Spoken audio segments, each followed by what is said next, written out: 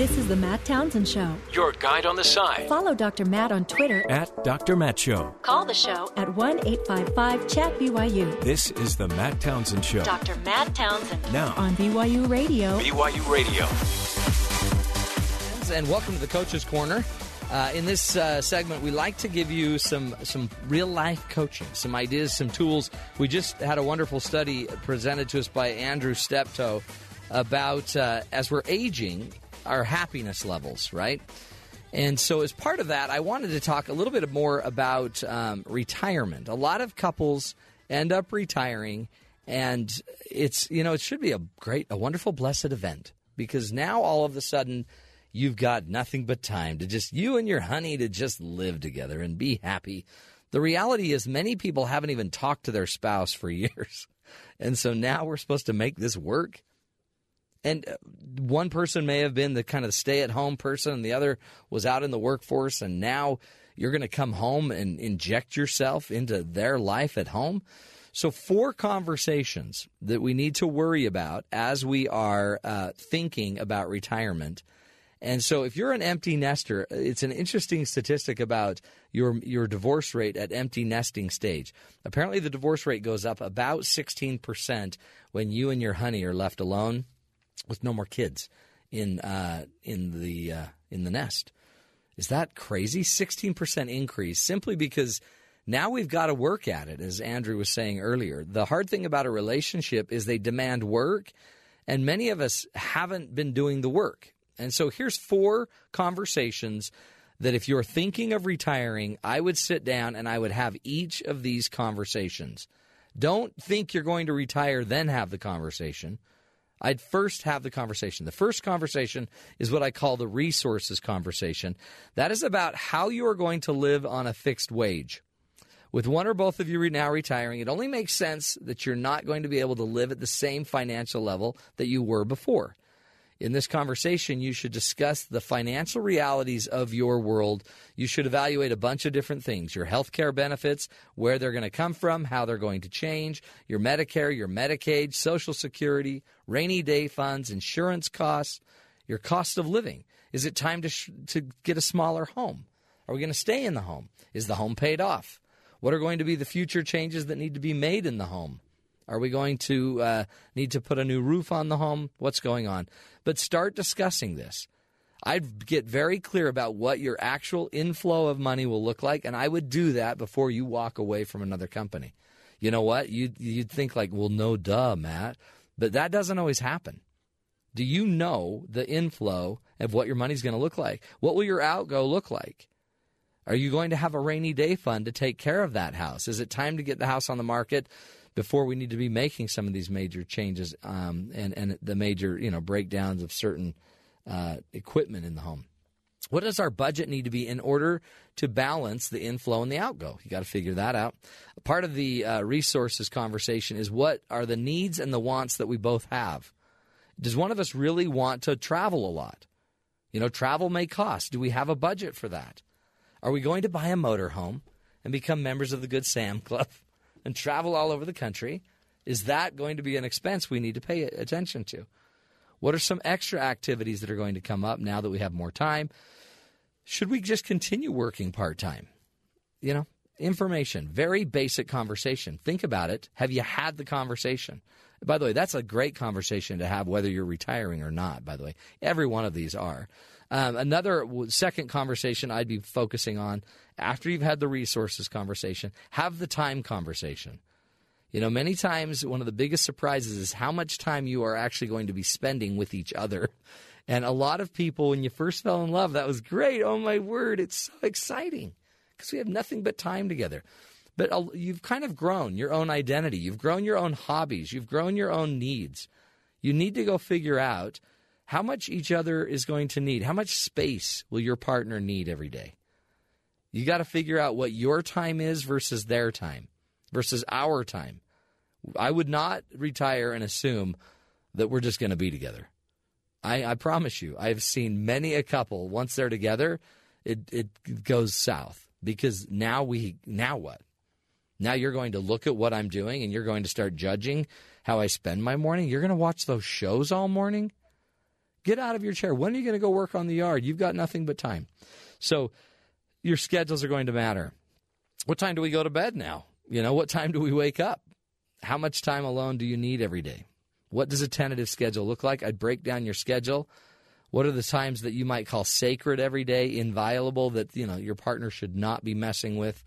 There might be certain shows you love. There might be certain lunches you love to go have that your partner is not to mess with. So the time conversation. Another conversation I love is the distribution of work conversation. This, by the way, is one that you should have with your spouse today, regardless of whether you're retiring or not. We tend to not serve equally in the home. The research shows that while we are dating, women do a little bit more work than the men do. If they're cohabitating, for example, women do a little bit more work than the men do in the home. The interesting, sad research is once they marry, men do significantly less work in the home than the woman does. Married people do not distribute the work evenly, especially if one partner works outside of the home. So you need to have a conversation. How are we going to distribute the work every day? You got to have clarity on this one because a lack of clarity is going to cause nothing more than pain. So how are we going to distribute the chores? We're going to discuss who's going to do what, who's inside the home, what are we going to do inside the home? Are we both going to work outside of the home? What happens with the automobiles, the family, the grandkids? Who's going to make dinner every night? Who cleans up the dinner? I would very specifically go through each part of this. And if we like doing it together, multiple hands make lighter work, right? So here's some questions you could ask. Who's responsible for what chores around the home? Who makes the dinner? Who cleans up? How many times should we eat out versus eating in? What is one activity that you both have been doing for years that you want to quit? Talk about it. Who puts together the family parties? Whose responsibility should that be? Who sends out the birthday cards? Who pays the bills? Who does the grocery shopping? All different ideas about how we're going to distribute the work. So far, look at that. We've talked about how we're going to have our resources. Do we have enough? What will it look like?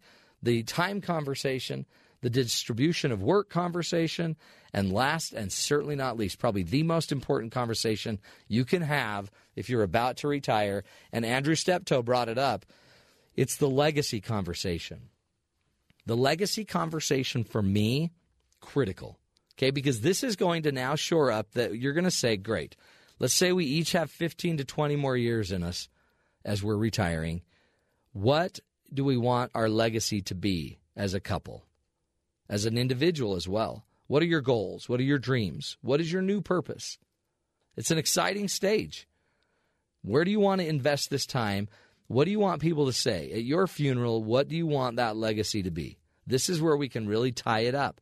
This is where our passion should come out, as Andrew Steptoe was talking about.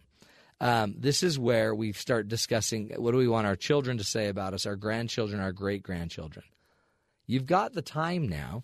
Now we need to maybe strengthen some relationships. We need to start, working on ourselves emotionally and spiritually and mentally, financially, physically.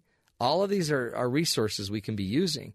But what motivates you? That's a great question at this stage. Share it. What do you want people to say about you at your funeral? Talk about it. What do you consider your most important responsibilities and relationships at this stage?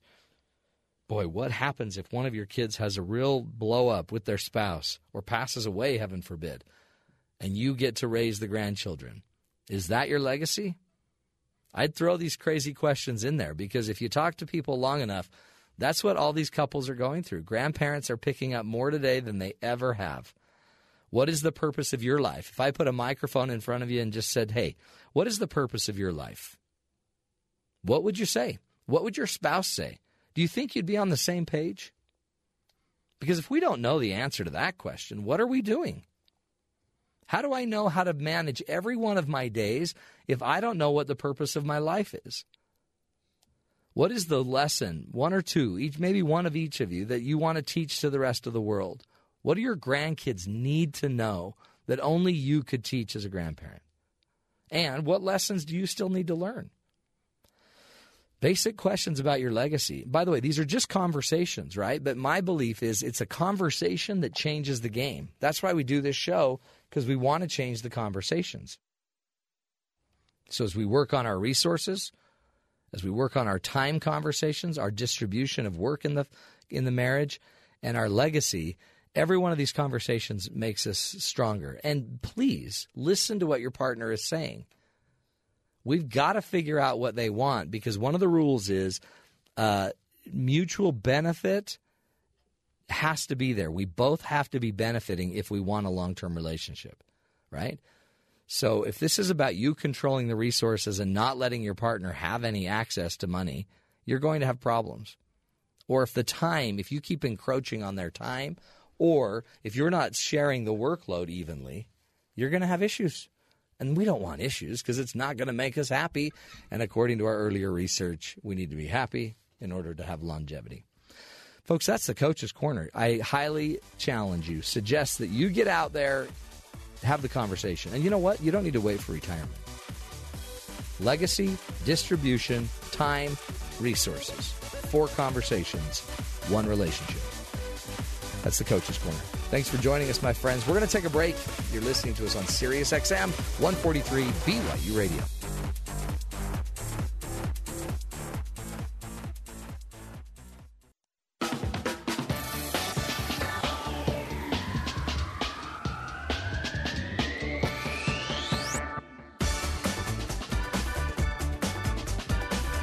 Welcome back, friends, to the Matt Townsend Show.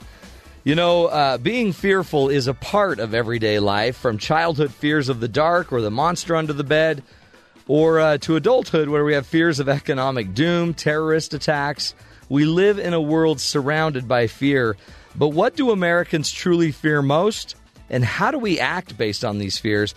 Joining us today, we have Dr. L. Edward Day, one of the researchers out of Chapman University in Orange County, California, where they recently completed its 2nd annual Chapman University Survey of American Fears.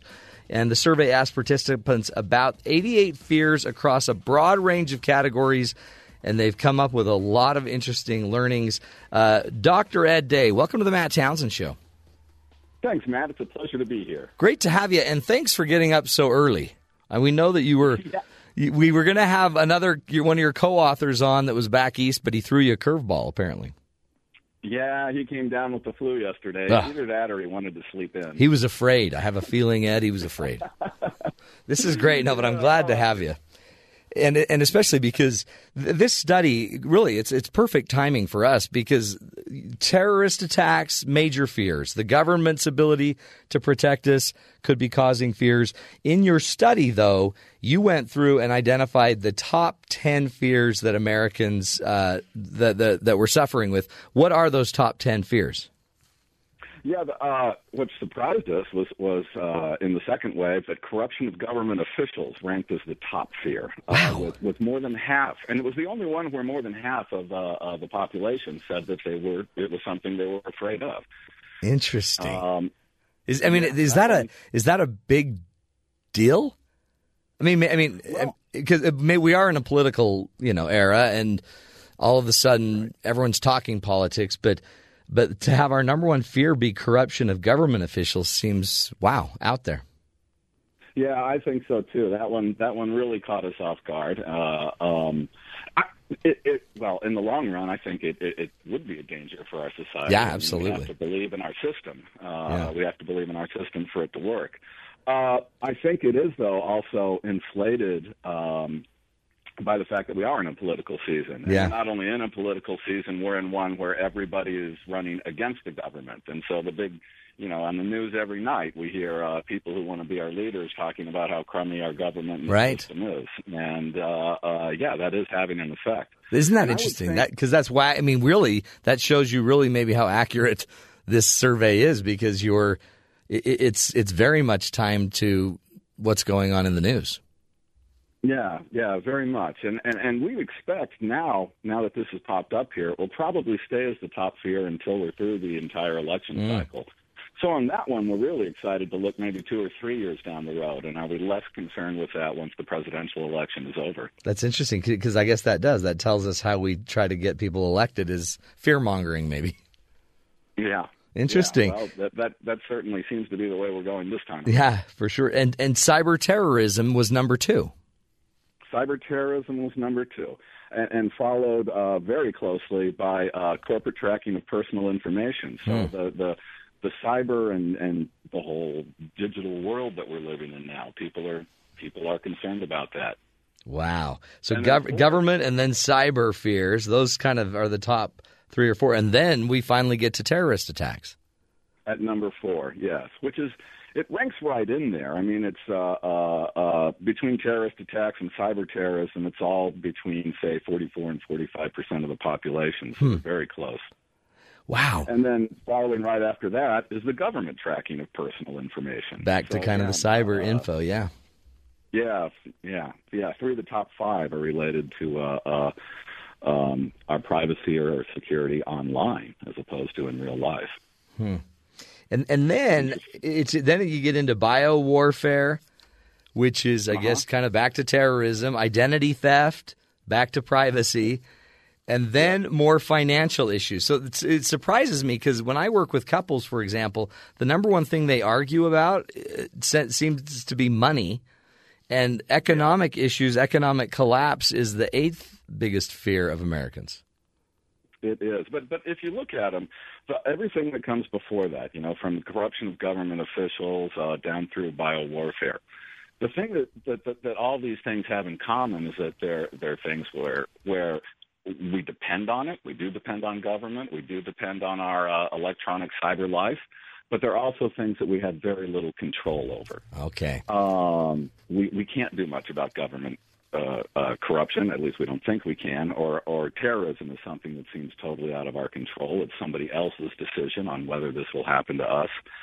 So really, the first thing on fears where people can do something about is the money, right? In the night. Ooh, are you still there, Ed? Ed, we lost Ed's line. Running out of money in the. Oh, there you go, Ed. Now I can hear you. Go ahead. We lost you for a minute, Ed.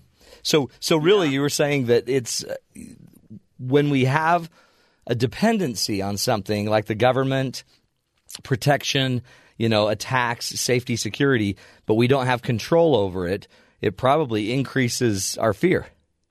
Yes, I think so. I think that's it. It's the things that we can't do anything about that tend to affect us. I think that's related to things like, which didn't rank as high, but which still scares people, say fear of flying. Yeah. You're up there in that tube, and you're not the person controlling it. And I think, that's what aggravates a fear like that as well. That's so really one of the things I'm assuming you're trying to get at with the study there at Chapman is not just what the fears are generally, but what are driving the fears. Is that part of your study? Yeah, we do want to sort that out as time goes on. With the first couple of ways, we did want to establish the methodology, and we did want to get a good look at what the top fears are. We did spend a little bit more time on this wave looking at how people act out of fear, and in the papers that we're working on, it's how that fear may affect our daily behavior.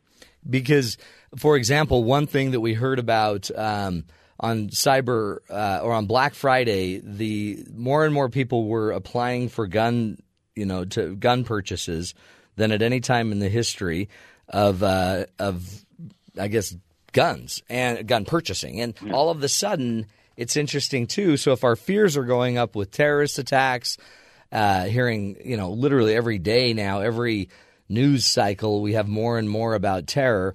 It may be then having people act out of their fear, and now they're out buying guns.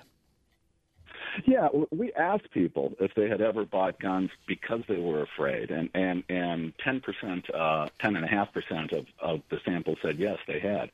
Most people are buying guns because they hunt or for sportsman purposes or things like that. But among those people who buy guns, it's the fear that's driving at least 10% of the purchases. What else did you learn about acting out of fear? I mean, what else are you seeing as signs, or what else is happening when people? What do they do with their fear? Well, we noticed in the questions where we simply asked, have you ever done this because you were afraid, the top one there was voting for a particular candidate, again, taking us back to government. But more than 1 out of 5 people in the sample, it was 22.6%, said they had voted for a particular candidate out of fear.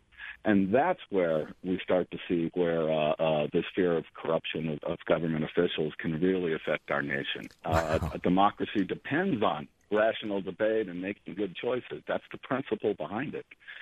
If we're voting out of fear rather than out of what we believe would be the best thing for the country, I think that does threaten it.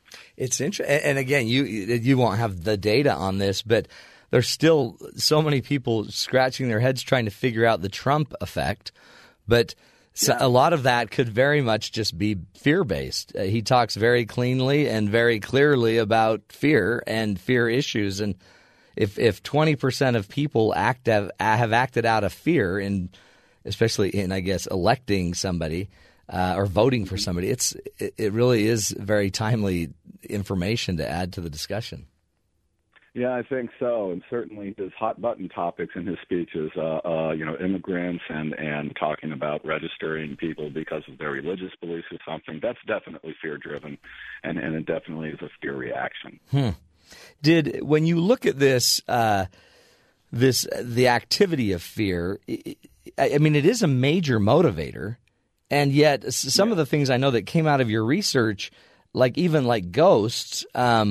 Do people believe in ghosts? There was a really cool example of, if you believe in ghosts, you probably meet this criteria. You probably meet this demographic or these demographics. Is some of this just situational? Is some of this just almost? Is it more likely to happen in one part of the country than another part of the country, or is this America overall? Well, the sample is it's a weighted random sample of Americans that's made to match the census, so it should apply to people across the whole nation. But region of the country does matter for things like paranormal beliefs, and if you're from the South, you're more likely to have paranormal beliefs. People who are Republican are actually more likely to have paranormal beliefs. Interesting. People who attend church regularly are more likely to have paranormal beliefs. People who have lower levels of education, females, people who are unmarried, people who are non-white, all tend to have significantly greater paranormal beliefs. Isn't that interesting? And fears, really, I guess, fears of paranormal events. Yeah, not everything we asked about the paranormal is related to fear. I mean, one of the things we asked about was, do you believe in angels? Treating that as sort of a paranormal belief. So it's not all negative. Yeah. Some people, their paranormal beliefs aren't motivated by fear as much as they are by a search for security. Right. I mean, that really seems like what we're constantly doing on this earth, is trying to find some way to secure our paradigm, our view of life. Let's do this. We're speaking with Dr. Ed Day, and he's from Chapman University, and talking about the survey of American fears that they just completed the second year of, and just picking his brain, learning about fears, what Americans are afraid of. When we come back, we'll continue the discussion. I really want to find out how this year's survey compares to their last survey. Have things changed much? Or have our fears moved in a different direction? Stick with us, folks. Understanding your fears when we come back. This is the Matt Townsend Show.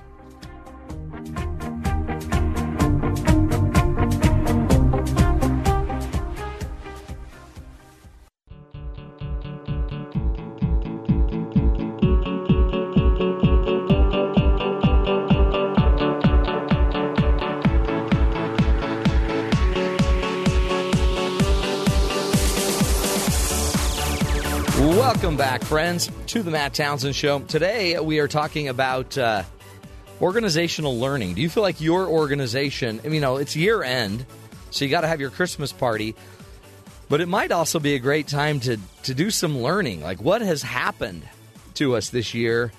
Are we heading in the right direction? What are the best practices? A lot of information sometimes might be just lost. And, we have this compelling need to keep producing, so a lot of us never actually figure out what we just went through, what we learned. And our guest today is Dr. Bradley Stotts. He is a professor at the University of North Carolina, and he examines how organizations can improve their operational performance in order to build a generative competitive advantage. He also has written, I think, a wonderful article. If you own a business, if you want to improve the results you're getting in your organization, you got to go look it up in Harvard Business Review, Why Organizations Don't Learn. It's an article that Dr. Bradley Stott's co-authored with Francesca Gino, and just great work that it's very well cited and researched. Powerful tool. Dr. Stotts, thanks again for being with us. Absolutely, Matt. Love being on the show. Talk about, okay, so what can I do, right? So I'm just the average Joe, just the guy that goes to work, maybe middle manager. What am I supposed to do to make sure my area of concern is actually growing, we're learning? Absolutely. So I think that what we try to do in the article is with each of the different biases, take on a tact in that direction. So you were talking about how it's the end of the year and how we should be thinking about learning. And so around the bias to action, one of the things we bring up is the need for reflection. And so what's great about this is it's really simple to do, but it's something that we often prefer not to, right? We did a study where we gave people a choice. Do you act? Do you reflect? And what we find is most of them want to jump right into the task. But if we could actually take that time to step back, we see those reflectors do better. We followed that up with some broader research with a big organization where we randomly assigned. So we treated one group that had to just do the activity, and then another group that spent 15 minutes each day reflecting. At the end of the day, at the end of some training, spend 15 minutes. What are the two things that you learned? And what was remarkable is at the end of a couple of weeks there, they ended up taking an important exam. So these were technical training experts at this company. And those that spent that 15 minutes reflecting actually performed dramatically better. And so one thing to think about here at the end of the year, and hopefully making it a practice going forward, is taking just a few minutes each day. Take 5 minutes and think, what happened today? What should I learn from that? And then how can I apply that going forward? And we see some really significant impact there. I mean, that's nothing. Yep. It's just, but it is a habit most of us don't have. I think that's the point, right? And we dismiss it for two reasons. One is we say, it won't matter that much. Right. And we did it first, too, in all honesty, and that's why we went and studied it, this can't be that important. And the research says it is. I think the second thing is we're back to, I'll put it off today. Things creep in, right? And so one has to be, I think, really zealous in the protection of their schedule, both for things like reflection or even more broadly for breaks. If we don't actually carve out, I'm going to take time to eat lunch. I'm going to take time to, walk outside so I'm not sitting at a desk for 8, 9, 10 hours. And that actually, this is back to the slow down a little bit to speed up. It really, like the reflection, I'm a small business owner too, and I sit there and I think I'm too busy to reflect, yet my busyness is because I never reflect. Exactly. You're too busy not to reflect. Oh, my heavens. To kind of turn that around. Yeah. Does okay, so talk to me about this one, because kind of the bias, and in business it's so big, this bias to succeed, to kind of to always be moving towards success. Yep. And if you're the one that sits there and says, hey, maybe we ought to slow this conversation down and make sure we're trying to fix the right thing, sometimes everyone looks at you like you're anti-work, you're anti-growth. Right. How do you handle that? No, and that's a big challenge. And I think you have to be clear kind of what you're trying to accomplish, right? In that conversation, it's almost pulling back to say, hey, what is our objective here, right? And frequently, I think we can all come up with a time where we've been in a meeting, and we spend an hour charging ahead, and we leave the meeting, and we walk out, and we say, hold on, we weren't even talking about the right question for the last hour. And so having that individual who's willing to kind of raise their hand, and it's not quite, the emperor has no clothes, but instead it's, what are we doing with this time? And if one can do that in obviously a kind and a productive manner of, hey, what's the objective for our organization here? And every organization is going to have a different one towards, how they're trying to create value, that we alter that discussion just a little bit. And what ends up happening is people see you as, look, you're a truth teller. You're someone who actually has the organization's best interest in mind. And, of course, then when you come up with activities to do, you're not saying, well, I'm going to go back to my office and reflect for the next 4 hours. Right. Let me take a nap on that. You're signed up on it, right? You're still going and doing stuff. And so, again, productivity matters. Kind of the whole story here is how can we prepare ourselves to learn more and to be more productive? Yeah. I mean, maybe that's it is there's probably a dual responsibility for the one that understands the importance of making sure we're focusing on the right thing, and you still need to produce. So, because the top producers, I say this all the time, that it's a cool quote, but it's basically superior performance fosters independence of action. Nice. So as soon as if I'm hitting the numbers, you can't question me because I'm nailing what you want, and yet I'm still asking the right questions, which means I'll probably be able to hit it again tomorrow and do it again tomorrow and the next day. Because, I mean, a lot of us, and that's one of your big points in your article, we get so caught up on past performance, and we assume it's going to be exactly what's needed tomorrow. But past performance could have you, eventually selling a product that nobody needs anymore. Yeah, exactly. Competitors are going to catch up. And so, we need to execute and handle the operations of today, but we also have to be scanning forward. We have to be a little bit kind of Janus-like. We're looking backwards but looking forwards at the same time. And that's what this is really all about. By addressing these biases, then we can get those barriers out of the way and keep us moving. Do you see it still in corporate America? I mean, because we talk about mindfulness now. We talk about so many other things, just like time to reflect. Is it being more accepted in corporate America that people need to be thinking more? I think it is. I mean, I think we go through cycles. So we go back to IBM with their think tagline from many decades ago, and then I think there's an appreciation that we needed to speed things up a little bit, and today kind of an awareness that well maybe we've pushed that a bit too far.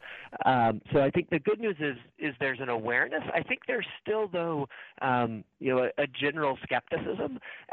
And I think it's also important to recognize that, lots of this we talk about kind of averages, that people have to craft the right routine for them. That, where one person goes for a walk for 15 minutes, another person might do yoga, another person might engage in productive conversations around some fun topics, et cetera, et cetera. And, there's no one size fits all in any of this. Is it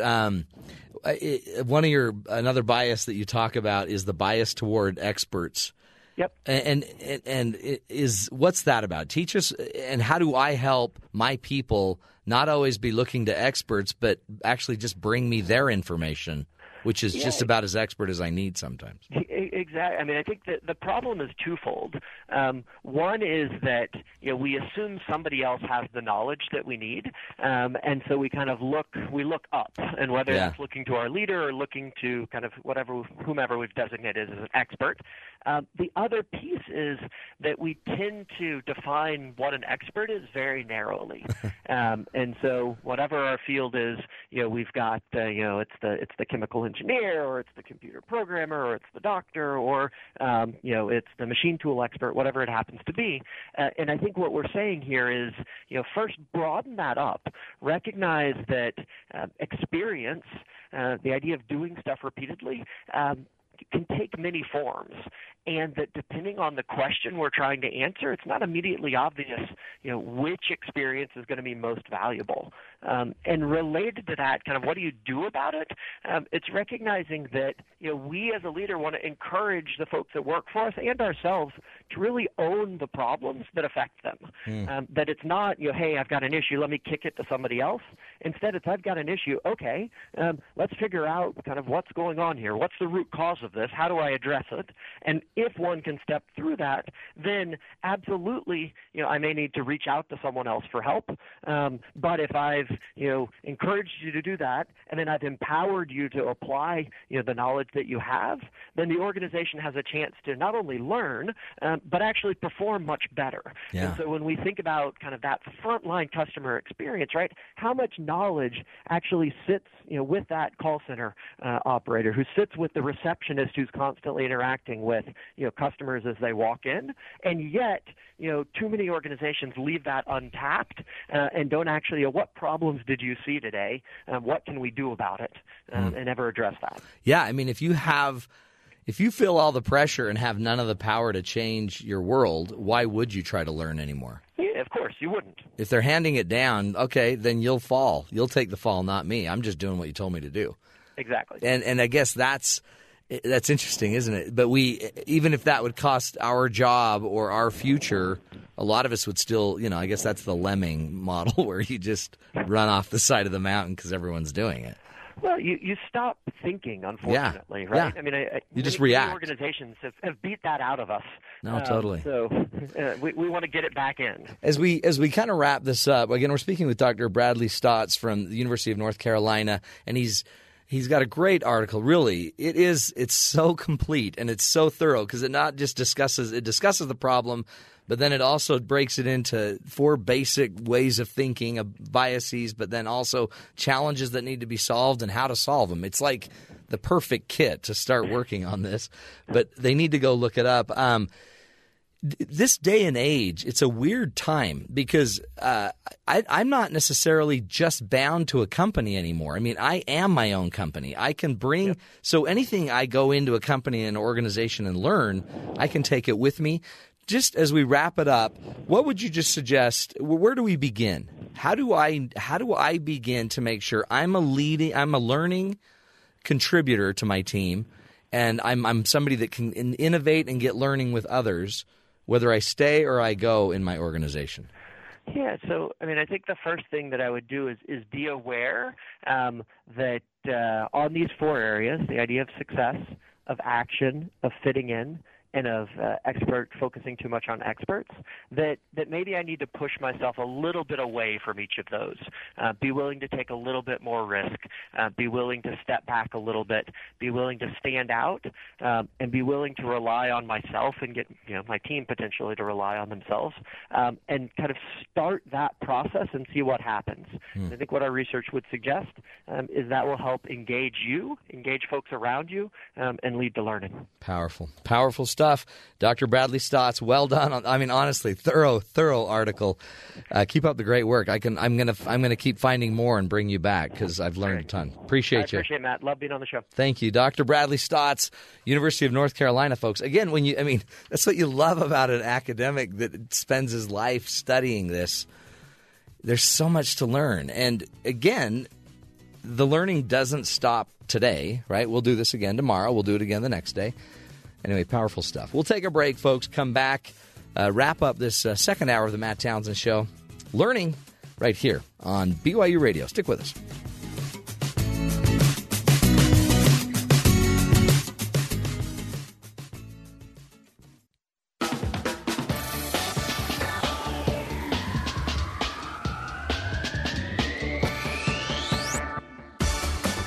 Welcome back, friends, to the Matt Townsend Show.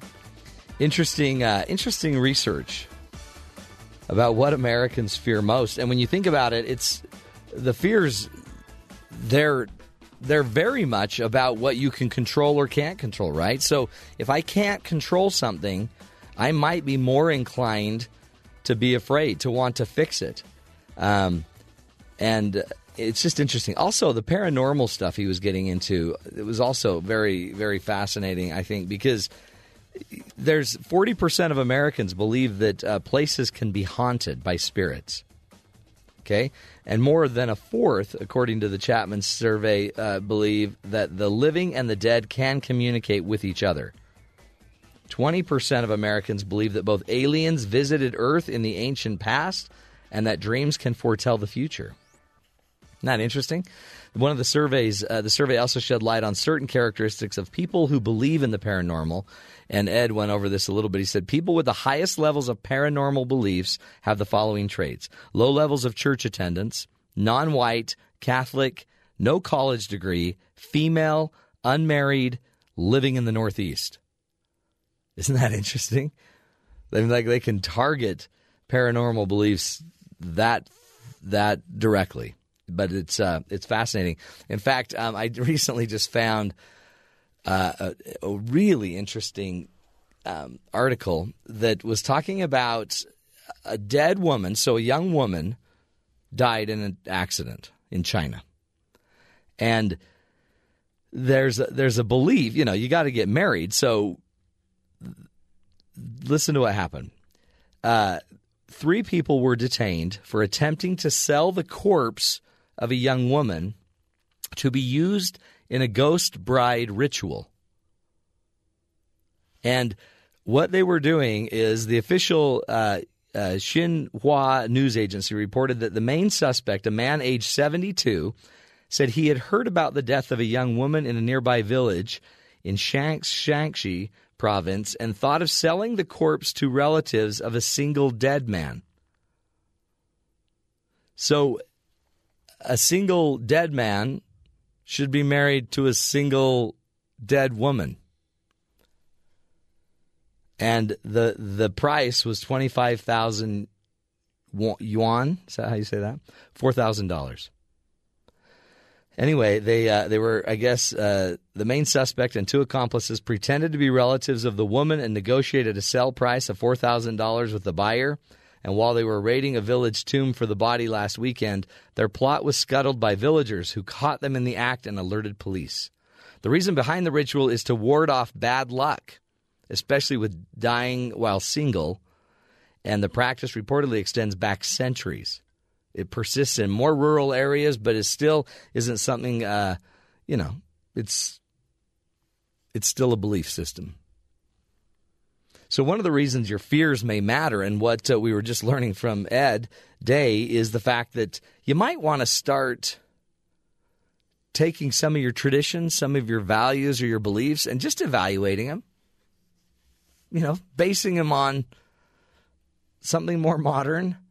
Doesn't make it more accurate, but it's try to understand the theory behind it. Try to dig a little deeper into what's going on instead of just raiding a tomb. Interesting stuff, huh? That's why fears matter. It also, those fears, by the way, make it so we see what we want to see. We hear what we want to hear. Many of the arguments that I try to help couples resolve are generally coming out of fear. And if you want to conquer the conversation, you got to conquer the fear a bit. So also we could take in a little bit more data, right?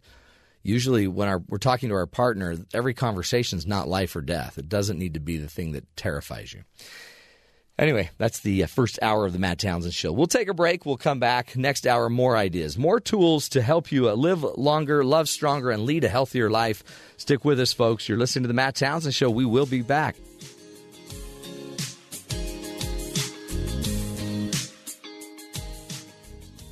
This episode of the Matt Townsend Show was recorded previously. This is the Matt Townsend Show. Your guide on the side. Follow Dr. Matt on Twitter At Dr. Matt Show. Call the show at 1-855-CHAT-BYU. This is the Matt Townsend Show. Dr. Matt Townsend Now on BYU Radio. BYU Radio. That free-range parenting, it's such an interesting thing because we can all think of an example where, but so-and-so did this and she was hurt, or she was abused, or she had this. We have these fearful examples, and yet we also could empower our kids to be able to do more themselves, think more on their own. Yesterday, for example, Mother's Day, we allowed, I guess, our 10-year-old to cut tomatoes, which doesn't seem like a big deal. But he's missing 3 fingers. So we thought we really ought to. No, but we're afraid he might cut his finger, right? So do you remember back in the day when you got the chance to cut your own tomatoes? Did you lose a finger? By the way, if you did get cut, you learned a lesson. And how many times can we teach our children or anybody, our adults, our friends, our neighbors, anybody around us, how to do something and they'll still get hurt? Getting hurt is part of this game. And yet a lot of us feel like if we could just avoid all potential pain, then everything will go well. But it's not true. It's not true. And honestly, one of the benefits, I think, of my parents separating or divorcing is I was a latchkey kid. I was home every day, multiple hours in the afternoon by myself from probably 9 on. And one thing, just so you know, I loved it. It was my greatest time of day because I was free. I was free to do what I needed to do. I locked myself out of my house. I figured out a way in. I sneaked in. I figured it out. And I could sneak in. And or break in, I guess that was what I was doing. I figured out how to fix the air conditioner on the top of our house, on our roof. I figured out how to fix a lawnmower. I would mow the lawn on my own from about 12 on. I was out there with a lawnmower. And every one of those things, no matter how hard it was for me, I tinkered around and I figured stuff out. I now have these kids that they don't tinker. We don't ask them to go work on the air conditioner because we don't work the air conditioner. We just call somebody to fix the air conditioner because I don't have a clue how to do that kind of air conditioner.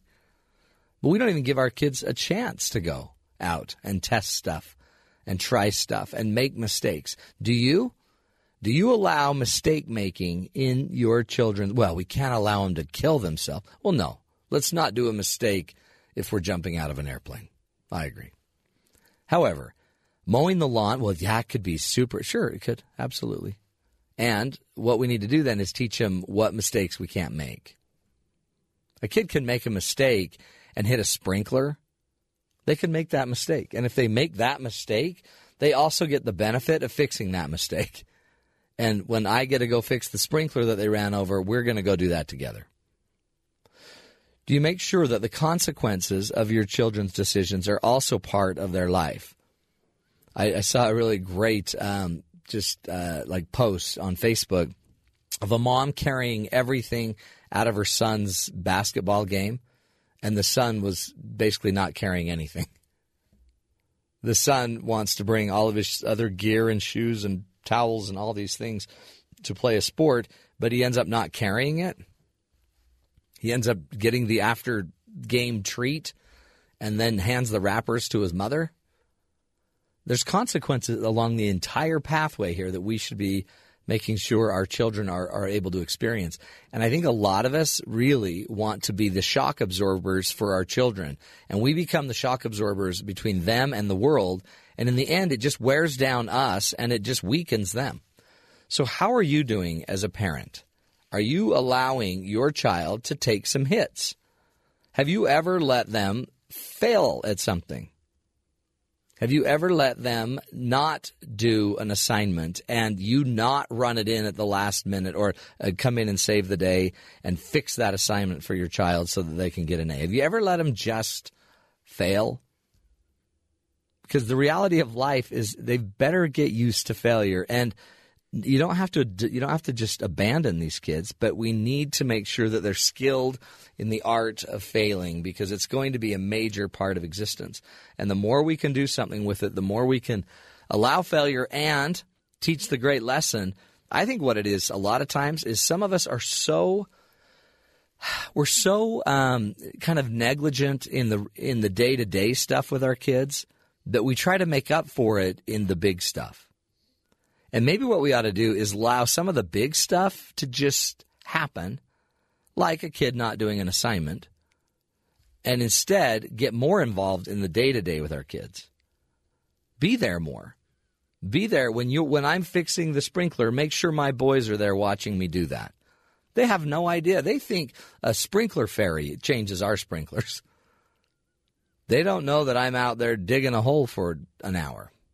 So how are you as a parent? Do you make sure that the kids are learning it, and are they learning it day in and day out? Because I think if you did that and you happen to lose a kid at a fair or at a park, I'll bet you your kid might be able to get home just based on your skills that you've entrained, right? So we can worry all we want, or we can empower our kids with the tools. Life's still going to happen. Do you know how many people I know that have been abused by somebody in their family, right? So you can worry all you want about the neighborhood being horrible or the park being the bad place or whatever. It can happen right there in your own home. So worry all you want, but train up your kids. Teach them the principles of life, and especially the principle of responsibility for what they do. Let them fail once in a while, and when we do, guess what happens? Apparently learning takes place. It's a great thing. Learning. We all do it, right? And by the way, it's going to go on forever. You're listening to the best of the Matt Townsend Show. One of the things that just is such a human trait, okay, is we tend to oversimplify, right? We've got to just, keep it clean, keep it simple. But we also tend to, I guess, objectify. We tend to use things for our advantage. And many would say, well, it's just a bee, for heaven's sakes. But here's the deal that he told us on the way out. A lot of companies, and we've talked about GMO foods recently, genetically modified foods. Well, they're also trying to some companies are trying to create kind of the super mega bee, the bee that can take and get rid of, that doesn't fall to the American foul brood disease, or this bee that's stronger in this category. And they kind of create this mega bee that genetically is powerful and strong, and then they mass breed it, and then breed it, and then they take mass hives with a lot of bees that pretty much have the exact same genetic makeup, right? And they're doing this so that we can go in and really maximize our crops and our usage. And then a new bacteria or a new disease comes along, and because there's no genetic differences between this entire, millions of bees, they might fall prey to a disease, and as an entire population, the entire population drops. They all die together because we're mixing and we're messing. We're trying to create the uber super. And it teaches me a really cool lesson just, I guess, about humanity.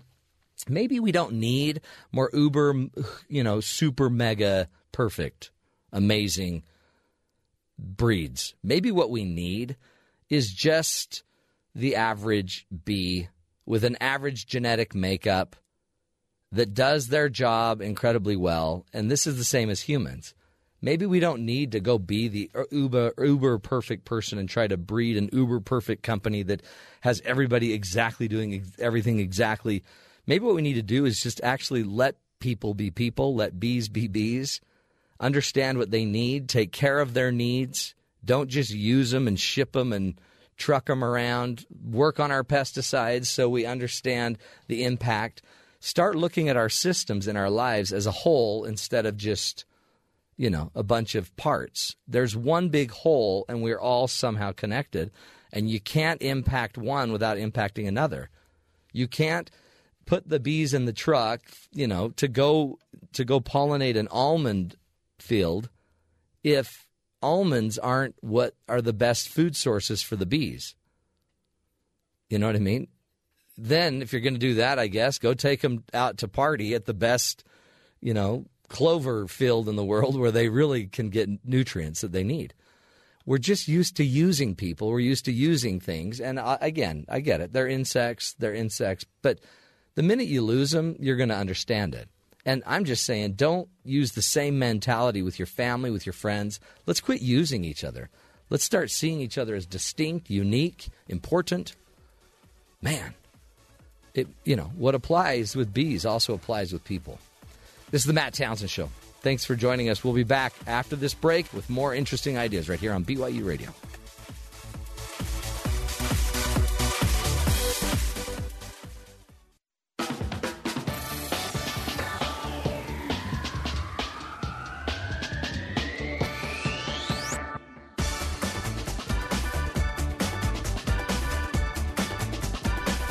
Welcome back, friends, to the Matt Townsend Show. Hey, joining us in studio is our good friend, Dr. Brian Willoughby, assistant professor in the School here of Family Life at Brigham Young University. He's also the director of the Relate Institute, which is a nonprofit organization dedicated to studying and improving romantic relationships. You really need to go to relateinstitute.com, and because there's assessments you can take with your partner and find out. You can really find out what's going on.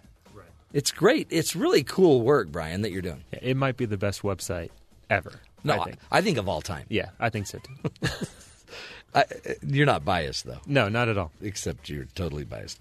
That's not what you're talking about today. Today, you're going to help us blow up some myths because everybody out there hears examples of why people don't want to get married. They have all these myths, and you're here to say, I'm going to give you the reason why you shouldn't get married, and then I'm going to tell you why it's completely messed up. Exactly. There are, like you said, a lot of myths out there that are perpetuated by the media. We hear about them from our friends, and everyone's trying to answer this question: why are people not getting married anymore? Right. What is it? I think it's our parents were messed up. Oh yeah, that's underlying everything we're going to talk about today. It's the baby boomers. It's messing everything up. I can't tell you how many young adult research conferences I've gone to, where the main message from the scholars there are baby boomers have messed everything up.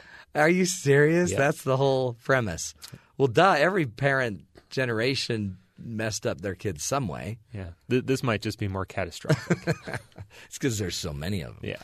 Hey, give us the data, though. Fewer couples are marrying, and they're marrying later. Right. Yeah. So people are waiting longer and longer to get married. The average age of marriage is about 28 for both men and women now, so really? almost to 30. Yeah. The percent of people every year that are getting married is declining, and the big one is for the last couple of years, the total proportion of the percent of our population that is married has been declining. Wow. So even though we've seen the declining marriage rates, et cetera, for 20, 30 years, for a long time, it's only been in the last 10 or so years that we've seen the percent of married people just total declining, which basically starts to show us that if these trends continue, being married is going to be an endangered population pretty soon in our society. What? Mm-hmm. That's crazy. Yeah. I mean, then eventually, so I assume, too, they're going to have fewer children. Right. Mm-hmm. So then all of a sudden we're going to be China. Yeah. And in fact, the U.S. is one of the few industrialized countries where our fertility rates are still about at what we call replacement rate, which means we can replace our population. Most places in Europe, a lot of places in Southeast Asia are well below that and having population crisis, fertility issues. Isn't that? But I thought that the world was getting overpopulated and we were going to have to slowly, kill people. In Africa. In Africa and parts of Asia, there's parts of the world. There's still some overpopulation the most impoverished parts of our world are struggling with overpopulation and having enough resources. But if you look at the industrialized parts of the world, again, us, most of Europe, parts of... You mean the ones with all the resources? Yeah, the ones with all the food and the money. They are actually having a fertility crisis. And we don't talk about it as much in the U.S. because we're not quite there. Yeah.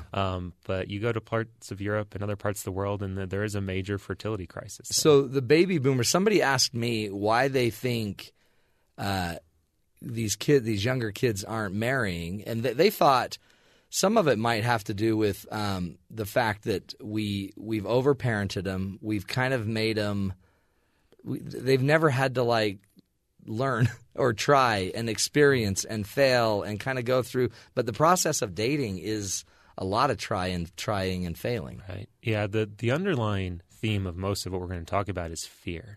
And a lot of that does come from parents. Is a lot of young adults, as they're dating or not dating and thinking about marriage or not thinking about marriage, there's a lot of fear, anxiety about what that relationship will be like, what they're going to lose if they decide to get married. You brought that up too, that in the past about the myth that you got to find the one.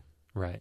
That the one. Yeah, that one person that's going to make me completely happy out there. And you better hope she's not in Uganda. Or as we talked about, if I'm an educated, rational person, there's not one person. There might be 10. Yeah, you got to find one of the 10. One of the 10 out there somewhere. Right. Yeah. And that you'd have to date. Right. I have to find them. Then you got to talk. Date, and then they got to make me happy. Because that's what matters, is if you make me happy. Oh, we have messed them up, haven't we? Those baby boomers. No. Luckily, I'm not even a baby boomer, but they really messed these kids up. Not all of them. Not all of them. A lot of them. So you're going to sort through that. But one of the first myths that let's blow up is the whole money idea. That like people want to be ready. They want to have their degree in college or whatever. They want to have their job. They want to maybe even have a home. They want to be totally ready to get married. Yeah, the money thing is huge for young adults today. And I teach a family stress class, and we go through all the horrible things that can happen to people: divorce, death, chronic illness. The scariest day in that class is the family finance day. And all I do is I put them in groups. Say, okay, you're going to be a little family in groups of 3 or 4. I'm going to give you $65,000 a year. I just want you to budget it. That's all we're going to do today. And it scares them to death. Does it really? Like, oh. Yeah. Like, well, what about my Xbox? What about my cell phone Do they plan? start fighting? Yeah. Well, they start just getting really anxious about my life is over, all these plans. And it doesn't help that we're in a social science. Yeah, right. And so they're not going to make any money anyway. That's right. But yeah, there's this fear and anxiety that I need to have all of these things first. And for most modern young adults, and the thing I have to point out to a lot of them is their expectations about their standard of living is very different than their parents. Oh, yeah. Again, they expect that I'm going to have the TV. I'm going to have the cell phone plan. I'm going to have the internet service. I'm going to have all of these things. You start adding that per month. That's several $100s a month that your parents didn't have to deal with when they were 20 years old, 25 years old. But they want it right away, and they want to be able to take vacations, and they want to have a car. And so it was interesting when I used to teach in the Midwest, and I would ask the students, what do you need to have financially before you get married? And the top 2 things were a house that's paid for. Oh, yeah, sure. And I need to have started my kids' college education fund. Wow. Before I even get married, before we even have kids. Those are the top 2 things. Jeez. And so there's this anxiety that not only do I want to have all those things, I need to have them all set before I make that transition. What were you I wasn't thinking any. I was thinking I'll need a ring. Right. Yeah, that was about me. I was thinking, who can I borrow money almost from be done with school to get to the ring? Right. Part of it. Yeah, and it's a very different mentality, this idea of I'm going to build something together with someone, and it's going to be hard. And we're going to struggle together, but that's going to bring us closer together. I know for my wife and I, we definitely feel that now. Oh, yeah. As we look back at those early years of our marriage when Subway and Little Caesars was a fancy night. Yeah, that was a date night for us. Right. That was a really powerful period of growth for us. And now we appreciate all the things that we have a lot more. But for a lot of young adults, it's I need to get my college education done. I need to get my career set. And not just, have my job, right? But I need to be in that job for a couple of years because you don't know if I'm going to keep that job. I don't know if they're going to ship me across the country. That's another big part that's tied to education and finances is just residential mobility. Am I going to be in the same place for a long time? And where can you make your living? Right. It's I see BYU students all over that, they have their big screen TVs, they have their Xbox, they have. And I'm like, where do you put this? Well, I just put it in my dorm room. Right. And you have a big screen TV in your dorm room? Yeah. And for a lot, back to the baby boomers messing everyone up, one of the reasons that happens for a lot of young adults is that they're partially funded by their parents. That's true. That mom and dad might be paying for some of my tuition. They might be helping me with my rent. Yeah. And so now I have a lot more discretionary income. But mom and dad have also been really clear that as soon as I get married, now I'm an adult, and I have to pay for all of this stuff. Totally. And so marriage becomes a pay cut. Oh, it really does. I remember when my first child got married, I had to wean her off of every account I have. Yeah. Even like my Netflix, she's still like popping on. Yep. Hey, get off. You're not in my family anymore. Except my granddaughter just was born, so now she's back. Okay. I brought my daughter back in. Interesting stuff. So you're saying money should not be the concern. Well, obviously, there's a point where we need to make sure that people aren't in poverty. Yeah. But just the act of getting married doesn't make someone poor. In fact, from a financial standpoint, there's tax benefits to being married. There's actually financial incentives to getting married. A lot of this is just kind of this myth of the marriage isn't going to work unless we have certain resources. And again, to an extent, that's true. If we're in poverty and we can't put food on the table for myself, getting married isn't going to be a magic pill to help that. But it also isn't going to necessarily automatically decrease my well-being. We're not going to be more likely to divorce just because we're not making, $200,000 versus $100,000 versus $75,000. Do married men, for example, make more money than non-married men? Yes, they do, So on average. it actually is good for business. Yeah. It's good for your Yeah, it financials. does. Because my wife drove me like she was like riding a mule. Exactly, yeah. Particularly for married men, is that they tend to be more driven. They do better in the workforce. They make more money. Yeah. And part of it is that I'm supporting multiple people now. I'm Sure. more driven. I'm more goal-oriented. And so they do. Married men tend to make more money than single men. I look at my son-in-law that they just had a baby, and we were in the room after the baby was born and like a day after, and we're talking, and his whole focus is, I got to make more money now. Right. I got to get going. Yeah. And he's already doing incredibly well. Right. And yet I think that's because he's married too. There's just a different focus. Yeah. I think of like a 29-year-old that didn't have that impetus. Mm-hmm. You might. I mean, I guess you've traveled maybe more. Right, yeah. It's a different focus. Mm-hmm. It's I get to travel the world. If they do, but then Yeah. some don't. They Yeah. just are 29 and they still haven't traveled, but they will. Right. They're Yeah. about to. Yeah, they think they're about to. Oh, Brian. Good stuff. We'll take a break. We're coming back. More with Dr. Brian Willoughby. Again, you got to go check out the website, relateinstitute.com. If you're having any issues, or if you're about to get married, it's a great place to go to because you can take the assessments and then find out what you need to work on. They have activities you can work on and learn and grow. It's just a simple way to improve your marriage today, right this minute. We'll take a break. More with Dr. Brian Willoughby from Brigham Young University. Stick with us.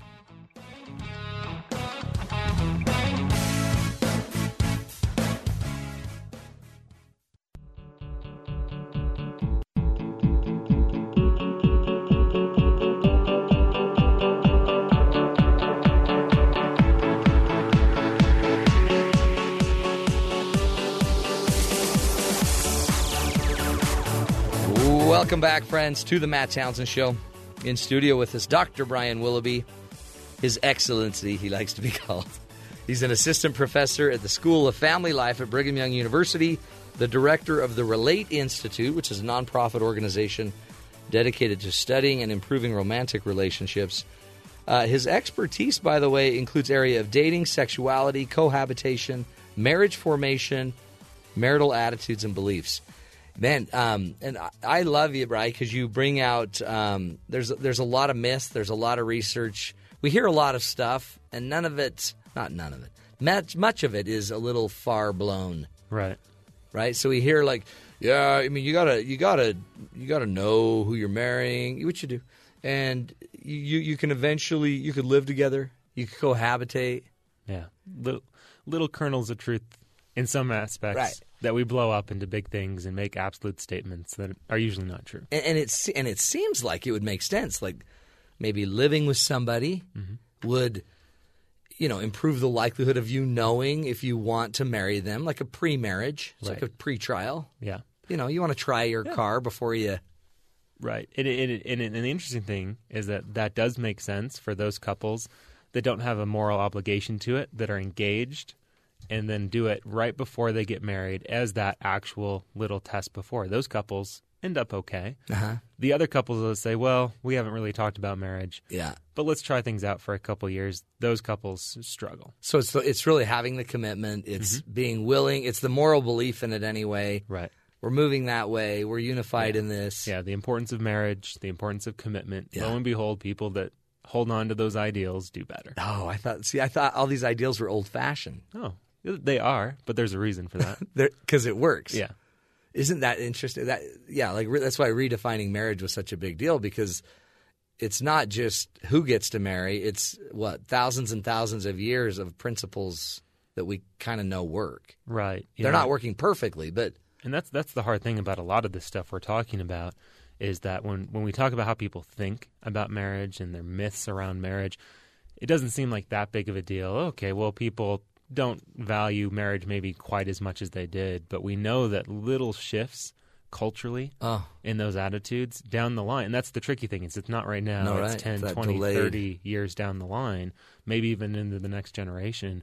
That's where we start to see these big, massive shifts. And we've seen more family trend shifts in the last 100 years than we've ever seen in human history because there's been so much cultural Right. upheaval around how we think about relationships. Well, and I guess, when you were in a tribe and no one dared leave, Right. we stuck together. Yeah. Family was a no-brainer. Right. But, okay, here's another myth we got to blow up. How about the myth that I have to give up all my social circles for my spouse? I can't have a life.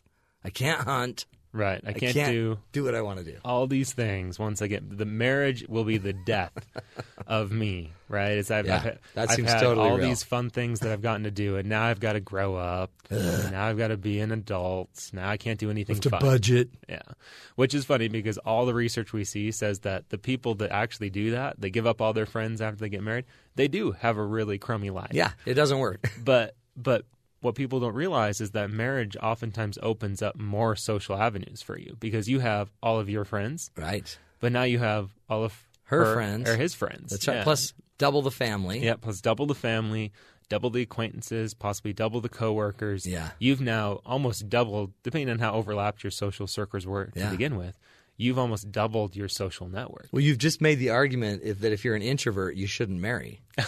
Because it's like you just brought a lot of people into my life. You don't have to interact with them. That's right. You can also choose not to. Yeah, you can choose not to, but marriage can, because of that, greatly increase people's social interactions. And sometimes it can be different because there is the natural kind of tendency to move away from single friends and move to couple friends. And, but the myth that all of a sudden I'm going to lose all of my freedom and all of my friends is just that. It's a myth. It's all up for negotiation. Right. That's the key. And sometimes that's really what's below the surface is people don't want to negotiate. Yeah. I don't want to have to talk to someone. Right. I don't have to ask my wife if I can go hunting. Yeah, exactly. Which probably means you probably aren't a good marriage partner anyway. That's right, yeah. But yeah, is that all of that's up for negotiation. And then again, you're adding now these couple activities, these things that you maybe never realized that you liked that now you can do. I know for me, one of these things was musicals. I didn't grow up, me and my brother, loving musicals. Oh, I thought you did. I know. I give out that aura, right? You go sit at the Cats. But my wife loves them. Does she? Loves musicals, and so this was one of those things she introduced me to that's great. when we got married, and now I've got no shame. I love musicals. Well, I heard you whistling Oklahoma when you came in here. Yeah. And so that's been one of these things that we love together now as a couple. How cool! You didn't even know you had gone exactly. there. Yeah, I didn't know that was something that I might enjoy. But because of my marriage, because of my expanded activity and social network, now I know that. I always make jokes when I'm doing my group stuff about hunting and why guys go hunt. They don't go hunt to talk. Mm-hmm. But I had a lady in the class that her husband introduced her to hunting, and she loves it. Yeah. And I go, do you love it, or do you just love being with him? And she's like, no, I love it. Yeah. I'm like gutting a deer. She's like, well, but it's the whole day. It's the whole event. So you can learn to love anything. Yeah, and that's think about how different a mentality that is. Marriage doesn't close doors; it opens. Yeah, that's huge for me. No, that's great. What about the? Here's a reason not to get married, because married people are miserable. They're just a bunch of negative, boring people that go to dinner and don't talk. That's a given. And then they divorce. Yeah, it's a given. No, back to the research.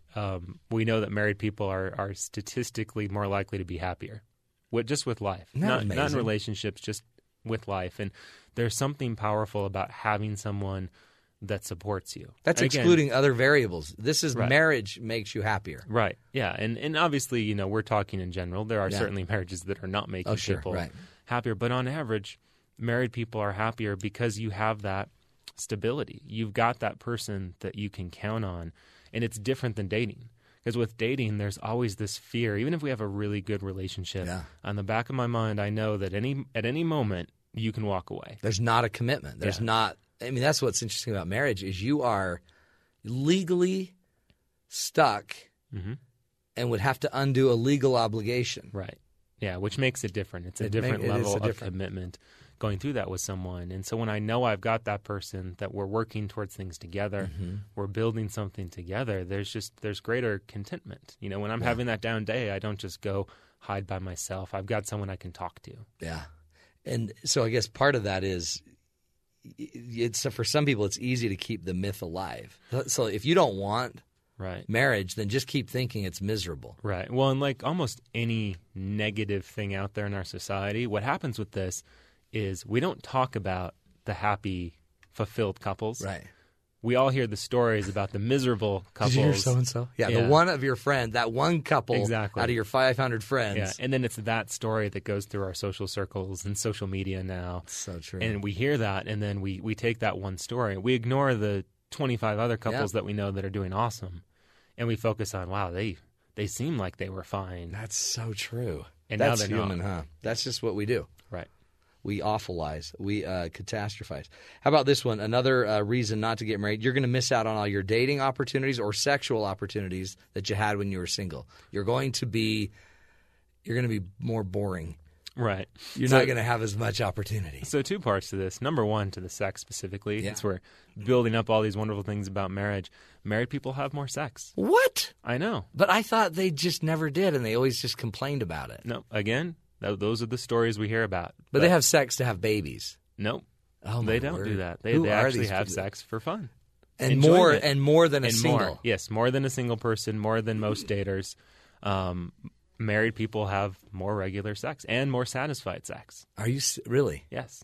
See, but that's such an illusion, huh? We think the singles are out there just partying it up, having sexual relations, and it's so much more fulfilling. Right. But it's not. And that's what we see in the TV shows. That's what we see in the movies. But there's actually a really big literature out there about sexual regret in dating. Really? Like a heaviness? There's a significant portion of young adults that are dating that talk about how many of their sexual experiences end with regret. That, I kind of wish I didn't end up with that guy or that girl. I kind of wish I hadn't done that. And that happens a lot versus a married partner who, because of our experience with each other, because of the years we've been together, we start to, hopefully in a good relationship, we're communicating, we understand each other, and so that the intimacy can be at a deeper level and more satisfying for a lot of people. Well, we also think that we've got to date so many people to know who's the one we need to marry. Right, yeah. So there's this idea about sexual chemistry. Yeah. And I published actually a couple studies a couple years ago on this very issue, actually looking, because no one had ever actually talked about to see if that works. Does the whole sexual chemistry, I need to find someone that I'm sexually compatible with, play out in marriage? And we actually found that it was the opposite, that the people that were abstaining from sex till marriage actually had more healthy relationships and better sex lives than the people that had multiple partners before marriage. And what we think we were seeing in that particular study is that as soon as I start getting that into my head, that sexual chemistry idea, even once I commit and marry, there's this part of my brain that starts to wonder, could it be better? Well, make sure maybe it's the dopamine trigger. Like you've kind of Pavlovianly made yourself think that, I got to keep my eye open for that better partner. Yeah. And then oftentimes that mentality goes hand in hand with the idea that sex is about physical pleasure. Right, exactly. That's what makes you a good sexual partner. And we forget the emotional connection with intimacy. We forget the spiritual connection with intimacy. That's right. The people that were abstaining, they were thinking about intimacy more collectively. And so even if it wasn't the most physically pleasurable sex we've ever had, I connected with you emotionally and spiritually, and that was still really satisfying for me. And we're together, and we're a fan. Yeah, there's so much more to it, isn't there? Man. Last but not least, the other myth, or I guess reason not to get married, is you're going to lose your independence, which we kind of talked about. But you're going to lose all freedom. Right. Yeah, that's you mean it's ball and chain. Yep. That I can't do those things that I want to do anymore. And again, to a degree, like a lot of these myths, there can be a kernel of truth in that. Because now, as we talked about, you do need to negotiate with another person. Right. But the idea that life is over when you're married is problematic, not just for the fact that, as we talked about, it's not true, but because oftentimes if I hold that internally, when I make that transition, I'm thinking about it as a transition of loss, not of gain. Is that I'm going through this and I love you and I like this relationship, but man, I'm going to always kind of think about my single years as this great opportunity. And again, oftentimes that can linger. And when we inevitably fight and we have those bad days or bad weeks, I'm going to start thinking to myself, man, I remember how much happier I was when I was single. When I could just play video games. Yeah, that seems kind of nice. And we lose that sense of commitment sometimes. And so holding that particular myth sometimes can actually be a risk factor for having a good marriage. Yeah. I wonder if sometimes we think we're more independent than we are We're really just dependent, Yeah. And then we get into a marriage and we find out that we are addicted to video games, or we weren't as independent as we thought. We were just kind of lazy and we didn't want to have to be disciplined. Yeah, or we use the word independence to really mean selfish. Exactly. I like to be selfish right now. And marriage is gonna hurt my ability to be selfish, Isn't which that is true. But even the Declaration of Independence, there's something more than being independent. That's great. You got to get independent, but eventually you want to be interdependent. You want to use your independence and freedom with someone else to create something bigger. Yeah, we're an independent union. Exactly. I like that metaphor we're going with. That is really cool. Yeah, man, it's like you've thought about this, Bri. It's almost like it's my job. It's like you study it every day. Well, in the end, okay, I don't see how this changes. I mean, short of us teaching it, talking it, pushing people more to understand, it just seems like the natural tendencies of society today are going against marriage. Yeah, I actually do think one thing that we can do, and this is something that my graduate school advisor and I actually talk about and do a couple things related to, is pushing, not necessarily attacking the myths and the negativity, which is important, but you said, we have that tendency anyway. It's building up the positive examples. Yeah, showing talking more about these great couples we have that have been married for 30, 40, 50 years and celebrating that. Yeah. Getting back to celebrating healthy relationships in our society, I think can show particularly young adults that there are good, positive role models out there. There's good mentors out there for what healthy relationships look like. And not every relationship in marriage is going to look like that. There's going to be people that struggle in their marriage, and divorce is always going to happen. Right. But look, here are good, positive role models for you, because that's what's kind of lacking. Well, that's what we need. Yeah, then that becomes the attractor. Now everyone wants that. Oh, yeah, I want that. Right. And exactly. and if we could find those models in our own lives, our own community. Yeah. And maybe be those models. Exactly. Yeah, and for most people, that's really all they have right now is I can look to my mom and dad, and then hopefully they were a good example or they're not. Yeah. But then outside of that, there's not a lot of, again, you look at TV and movies, you look at what we just put out in our culture, there's not a lot of really positive examples. Maybe that's what we should be doing on Relate, the Relate Institute. You need to start doing video vignettes of the greatest couples of all time. We are starting to do some video. We actually released our first one this week. It was on pornography, though, so it wasn't about it was about relationships. But are you on it? Do you talk? I'm the voiceover. Well, you've got a face for television. Yeah, we can't put me on the video. You're the voiceover. You've got a voice for radio and television. Well, we appreciate you. Dr. Brian Willoughby, you can go check out the website relateinstitute.com or go to his personal website, drbrianwilloughby.com. drbrianwilloughby.com. Really, he's got the answers. He's young. He's hip. Who's your mentor? Dr. Bill Doherty. Bill Doherty. William Doherty. Yep. He is the guru of rituals and finding the great iconic people. He's a great guy, man. He's your man. Mm-hmm. What a chip off the old block. That's pretty cool. Go check out drbrianwilloughby.com and relateinstitute.com. Good stuff. We'll take a break. We'll be right back. Stick with us.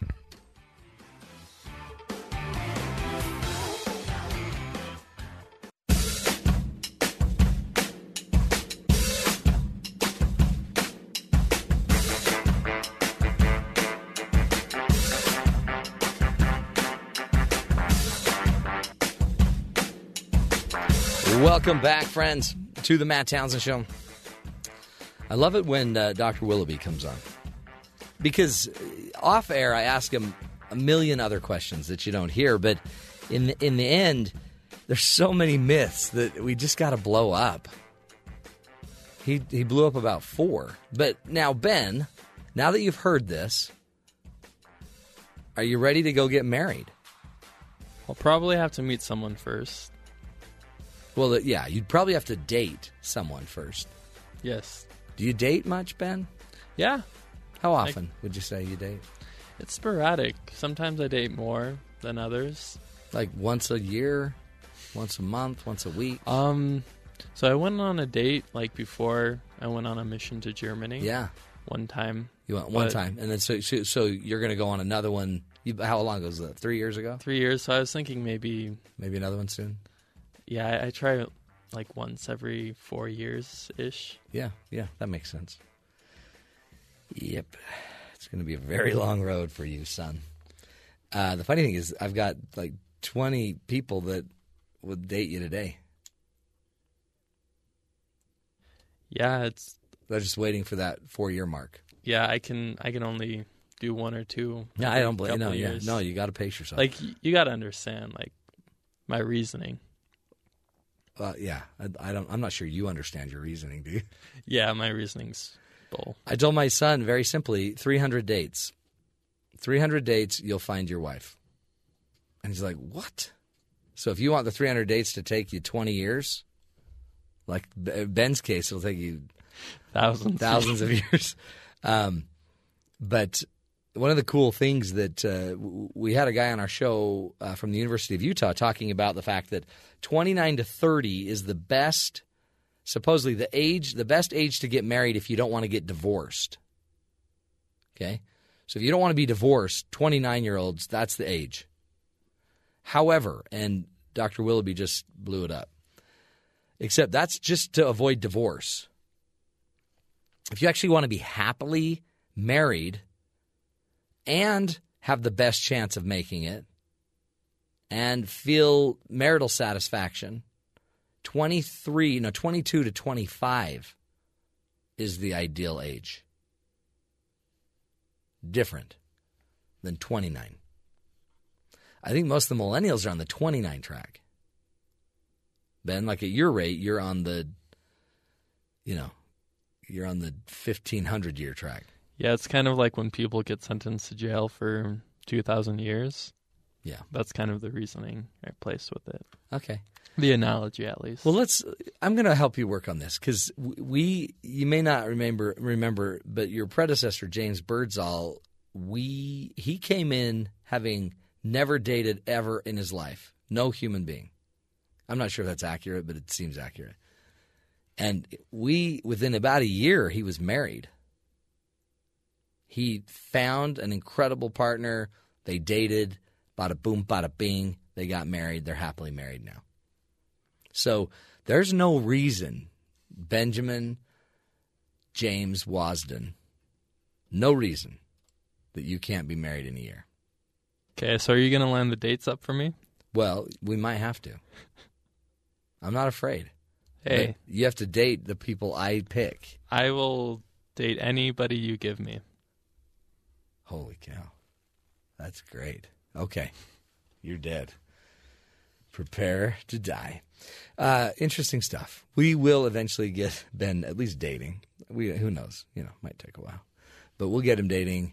He's a catch. If anybody wants to date Ben, give us a call, 1-855-CHAT-BYU.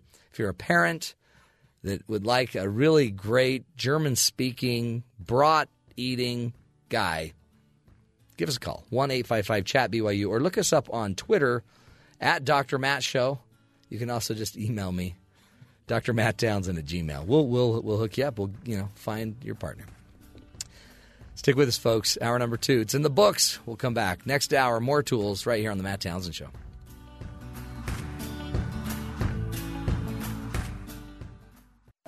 This is the Matt Townsend Show. Your guide on the side. Follow Dr. Matt on Twitter At Dr. Matt Show. Call the show at 1-855-CHAT-BYU. This is the Matt Townsend Show. Dr. Matt Townsend. Now On BYU Radio. BYU Radio. Welcome back, friends, to the Matt Townsend Show. In studio, 2 of the greatest producers ever on the face of this earth. They're here to do the segment. Oh, actually, one of them's here. I'm just kidding. 3 producers, because Terry's here too. I had to say that. 2 producers extraordinaire. We like to do the segment called Meet the Producers. Liz Miller's joining us, as is Kaylee Kia Optima Danes.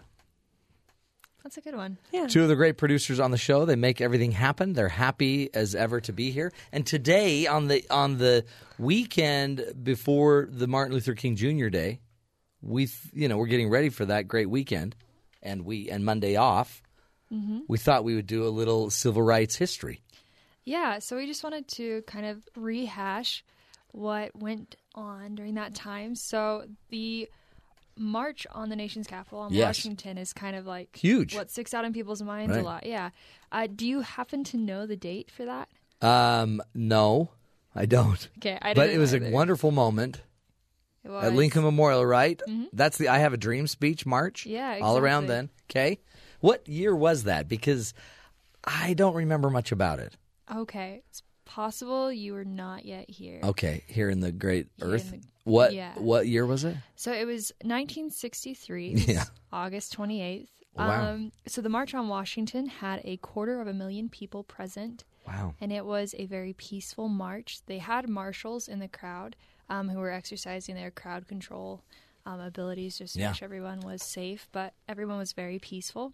Can you imagine that? 250,000 people. This was a big moment. Yeah, huge. Like That's cool. crowd surfing would be amazing. I on that. wasn't born yet. I was 6 years Crowd surfing. pre-birth. So you were probably just envious, actually. I think my mom was recovering from my sister. That's how old this was. But a very peaceful march, not because there was a lot of turmoil before this. It Yeah, was there causing a lot was. of tension, which we've kind of experienced with Ferguson lately. And I mean, not to this degree, but I mean, it was huge. Yeah, definitely. Yeah, an interesting thing about kind of what was going on then is, did you know that the I Have a Dream speech, that phrase, was Yeah. actually not originally in King's speech? It wasn't. It wasn't. He added it in? So what happened was one of the women who was performing there, Mahalia Jackson, called out to Martin in the middle of his speech when there was a pause and said, "Martin, talk about your dream." And she was referencing a speech that he had given 2 months prior. And he obliged her and changed his speech and just started going for what we now all call, the Martin Luther King March and his I Have a Dream speech. And just that's what we remember about that. He just ad-libbed that? Yeah. That is cool. What if she had not said that? Like, we would have just heard the whatever speech. Yeah, not half as impactful. Yeah, and he something else? originally wasn't even going to be speaking at the march. He took the last slot, just kind of on a whim. He wasn't scheduled. Just showed up to give probably one of the most famous speeches we all know. Right. Wow. Mm-hmm. How cool. And Mahalia, and she's like, do the I Have a Dream. Tell us about your dream. Yep. She was one of the performers there. And she just, so maybe we should thank her Yeah. for that. Yeah. Wait, I have never even heard this story. Yeah. So it really wasn't even his speech. It was really her motivation that made that all happen. Mm-hmm. I mean, some people would say he pulled it out. He made it happen. Well, it was his dream. Yes. But, That's beautiful. That's cool. Now, do you guys, how does it impact you youngins? I mean, you're so young, you don't remember probably anything like this.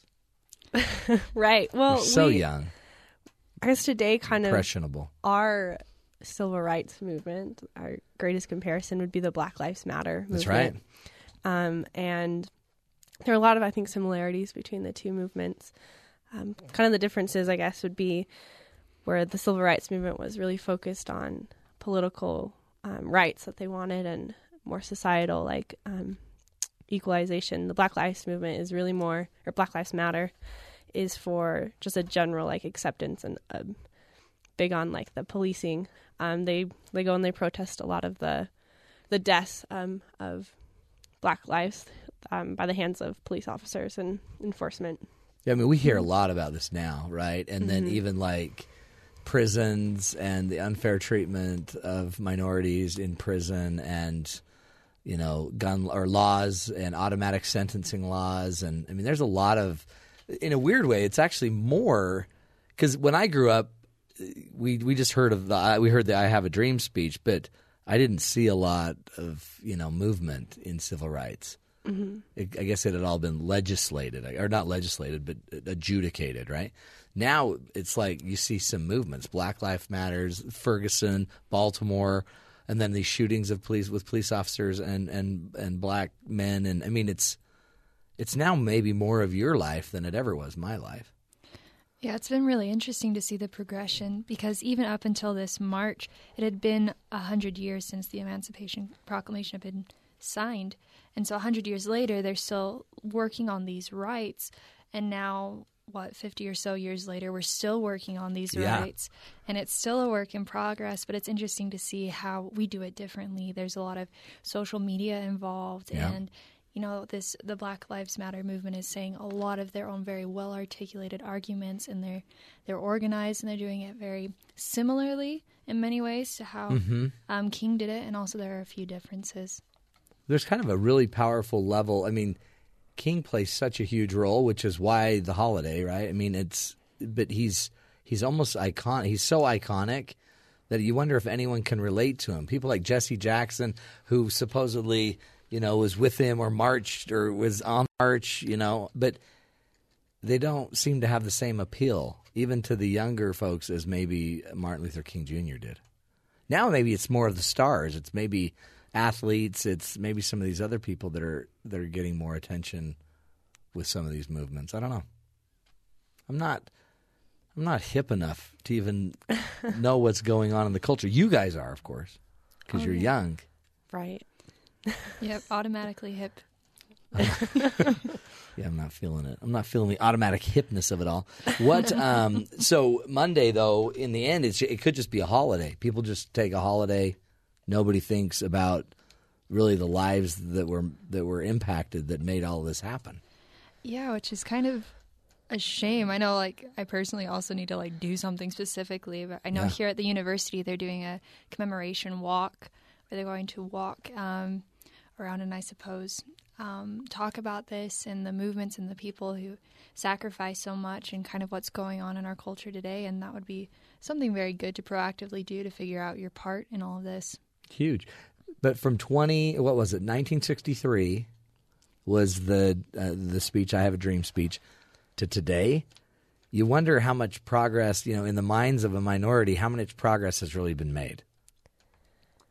Yeah, I think that's why we do see these movements today, that they're looking and seeking to find the similar things, and they're using the same methods. And I think it's about how it, like Liz said, it's changing. We're using social media, and they're continuing to make this movement to better society. Like the shooting, there was one shooting that was all social media, and it got out so fast, and then so in a way it's a lot more immediate, but there still aren't answers. You know what I mean? They're all still lobbying. The Black Lives Matter movement hit on Hillary Clinton really hard to try to get her to make that part of her campaign, and it just doesn't seem like, I mean, it happens. There's fast movement, but still there hasn't been a lot of change. You know what I mean? Yeah, I suppose that's then the difficulty that's faced there is it's very easy to communicate massively just through social media, through Twitter and Facebook and everything. Also to reveal what may not have been, broadcast in newscasts previously, which is also kind of shocking because all of a sudden you question what you're hearing from these trusted sources. But the question then is, what are you supposed to do? It's that, what can I do initiative, which I think was mainly what King symbolized, was what he did. I mean, he was an ordinary man, and he did this amazing thing, but he didn't operate alone. He operated in a community of people. Yeah.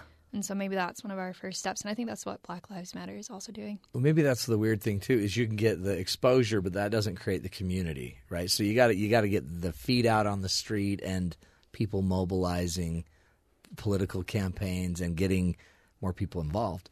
Well, maybe that's what you guys could do this Monday. Yeah. Let's get on that. Right away. Kaylee's like, I'm sleeping in. Probably. Please don't bother me. I'm sleeping in. Well, Liz and Kaylee, you did great. I've even got Kaylee's name right now. She's been here a year now? Yep. Good job. Kike Danes. And Liz Miller, you guys are the best. Appreciate your enlightenment on the Martin Luther King Jr. Day and why it is what it is. And folks, let's step up. Let's do our part to at least understand what it's all about and not just make it a holiday, for heaven's sakes. We'll take a break. Stick with us, folks. This is the Matt Townsend Show. We'll be right back.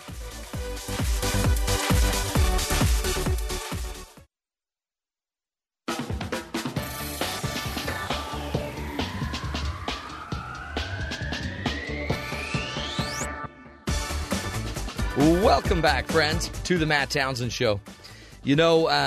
Technology is changing a lot of things in our lives. If you think about it, from remote control cars, do you remember back in the day when, your car could either go forward or backward, or you could, the cars that would run into the wall and then automatically change direction and then eventually find a straight path? Well, now we have drones. We have, even in the UK, there was just a story out recently about there's a race that they have regularly there to design electric cars, right? All electric race cars, basically. But now what they want to do is actually ditch the drivers. And they want to have all electric cars that are fully autonomous, and the cars can then, I guess, race against each other. The new series is going to be called Robo Race, and it will run alongside the Formula E race series, which began last year, and sees driverless cars competing against each other independently at speeds of up to 150 miles an hour. So imagine the day that you can now go watch like a NASCAR race with driverless cars, electric cars that are basically robots racing robots. Times they are a-changing. Now, with that, though, we're eventually going to have roads. We're eventually going to have streets that are all driverless, or cars that are driverless, and you're just going to get in your car and drive to work. Won't that be great? Do you sense when that happens we're going to need some laws? I mean, we've got to have some rules with some of this technology and the advancements we're going through. So we found the exact same problem when it comes to drones and the ethical use of drones in society. Recreational drones have quickly become the latest trend. In fact, retailers estimate that 1 million drones – now, a drone is basically a flying machine. It could probably be an airplane or a helicopter. But there's about 1 million drones that will be sold for Christmas this season. And with so many drones filling the air and with inexperienced pilots, the FAA, the Federal Aviation Administration, has plans to release rules and regulations. Today, joining us from the University of Utah, we have Dr. Avery Holton and Dr. Sean Lawson, who created Drones in Society, a curriculum at the University of Utah that aims to help students explore the ways that drones are being imagined and made real. The course also discusses the moral, ethical, and legal issues brought on by drones technology, and they're on the phone with us live. Dr. Avery Holton, Dr. Sean Lawson, welcome to the Matt Townsend Show. Thanks for having us. Yeah, thanks for having us. You bet. Great to have you. I mean, this, to me, is such an interesting topic. In fact, last week we did a story about a woman that has to pay a $600 fine because a man was flying a drone, I guess, over her driveway, and it was coming at her. I don't know if you read the news report. And she was terrified that she didn't know it was being controlled by somebody. She thought it was like an alien, whatever. And she threw a rock at it and destroyed his drone. She has some pretty good aim, right? She's got some really good aim. But I'm wondering, I guess as we get into this, the drones, 1 million are going to be sold this year. And I don't even think most of us even know all of the ethical issues or some of the ethical issues that come up when we're thinking of having a drone or a drone with a camera in our neighborhood. Talk to us about that. Dr. Avery, how did you get into this research and why drones of all things that we need a class on? I think that you made a really good point earlier, is that now drones, just like the autonomous cars that you were mentioning, are becoming more ubiquitous. So we're seeing them everywhere, gas stations, toy stores, but we're also seeing them covered in the media in different ways. So in the past, when we thought about drones, we thought about sort of these airstrike combat vehicles, and now we're seeing them more as toys. And the problem that we ran up against, or that we started to see to develop this course, was nobody was really thinking about them in constructive ways. It was all kind of doomsday scenarios or surveillance issues. So we wanted to dive a little bit deeper and explore the ethical issues, explore the legal issues, but also kind of put the power in the hands of the students and let them tell us the different ways that these could be used in a positive manner. That way we weren't just thinking about them as sort of seek and destroy, right, or sort of the fly over your driveway and throw a rock up at it. That's right. And because you can already see the hoodlums are going to be out there, creating havoc with the seniors of the world, flying drones around them. Talk to us, Dr. Lawson, about the curriculum, and because in the class, don't you also have the students build a drone? Yeah, we do. So really what our goal was in the class is to really try to provide a unique sort of comprehensive look at drones. So it was actually a series of 2 courses over 2 semesters, so it was a year-long curriculum. And in the first semester, we really focused in on the legal, ethical, social issues related both to military use of drones, so ethics, efficacy, do these things even work, or is it legal to use them, these sort of issues, use of drones by law enforcement, those surveillance issues that Professor Holton mentioned, and then also the domestic issues around regulations, FAA, which you mentioned earlier, safety issues, privacy issues. So we really did like a deep dive on that in the first semester. And during that semester, we started the students off with literally just some like toy-grade drones that you could buy from Amazon. Each student got a drone. They're pretty indestructible. And, they started learning to fly them around and get a sense for, how these little quadcopters work. And part of what all of them learned was they're actually not as easy to fly as they look on TV or in all the marketing materials. Yeah, right. But that's an important thing for them to learn, right? A lot of people have the misconception that you can just go out and buy one of these things. They look like a toy, and in many respects they are. And then you can just start flying and be an expert at it right away, and that's when they get themselves into trouble. So we started them off with those toys, and then in the spring we shifted gears, and what we did is we really looked in detail at ongoing innovations, and each student worked to do an innovation profile of a particular individual or a company who is doing something innovative with drones, and they wrote up a report about that and put it on our website. And then what they also did is they each worked in teams of 5 to build a larger quadcopter from a kit, and then to imagine an innovative use for quadcopters and sort of put together a mock funding proposal that lays out, their idea for some beneficial social use for this technology. Interesting. So it almost, in a way, it sounds like almost like a marketing class or a PR or an advertising approach where you're kind of, you're innovating, but you're also trying to figure out solutions. Right. Well, we really wanted to provide sort of like a 360-degree, view of what's going on with the technology in various different realms of society, the problems we're seeing with the technology, the other innovative and positive things that people are doing with the technology. Give them a little bit of hands-on experience so they know something about like how the technology works, like literally at the nuts and bolts level, and then also allow them to imagine and begin to articulate an argument for their own use of the technology, Yeah. Dr. Holton, why I have a master's degree in communications, actually a bachelor's from the U in communications, but I'm trying to figure out how the curriculum about drones, the ethical and safe use of drones, how is this a communications field? I think it's a really good question. So we started to see sort of a proliferation of drone use by independent media. So folks who might be freelance journalists, or might even identify that way, to get some really cool footage, let's say, of traffic zones or avalanches. And some of those became problematic, coverage of forest fires, for example, and getting in the way of emergency responders. But from a communication perspective, it's interesting to research that and see the motivations behind those uses. But from a broader perspective, when we attach a camera to anything, it suddenly becomes a media device. Oh, that's true, huh? So we can stream out video, we can share video on YouTube, we can create vines and GIFs and all those sorts of things.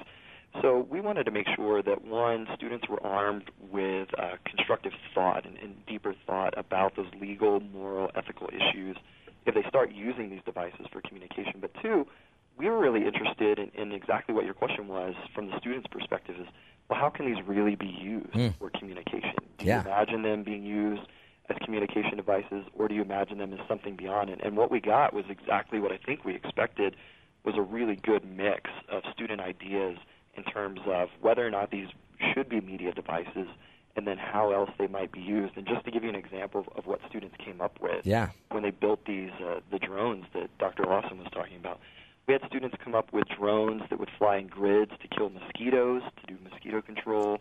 We had sort of agricultural devices for cattle GPS tracking, spraying crops, avalanche control, and even a few that just worked on new forms of energy, so using the shake and rattle, so to speak, of the drone to create more battery life, because part of the problem right now is most drones, the batteries go out in 6 to 12 minutes, so you don't have a lot of flight time. Right.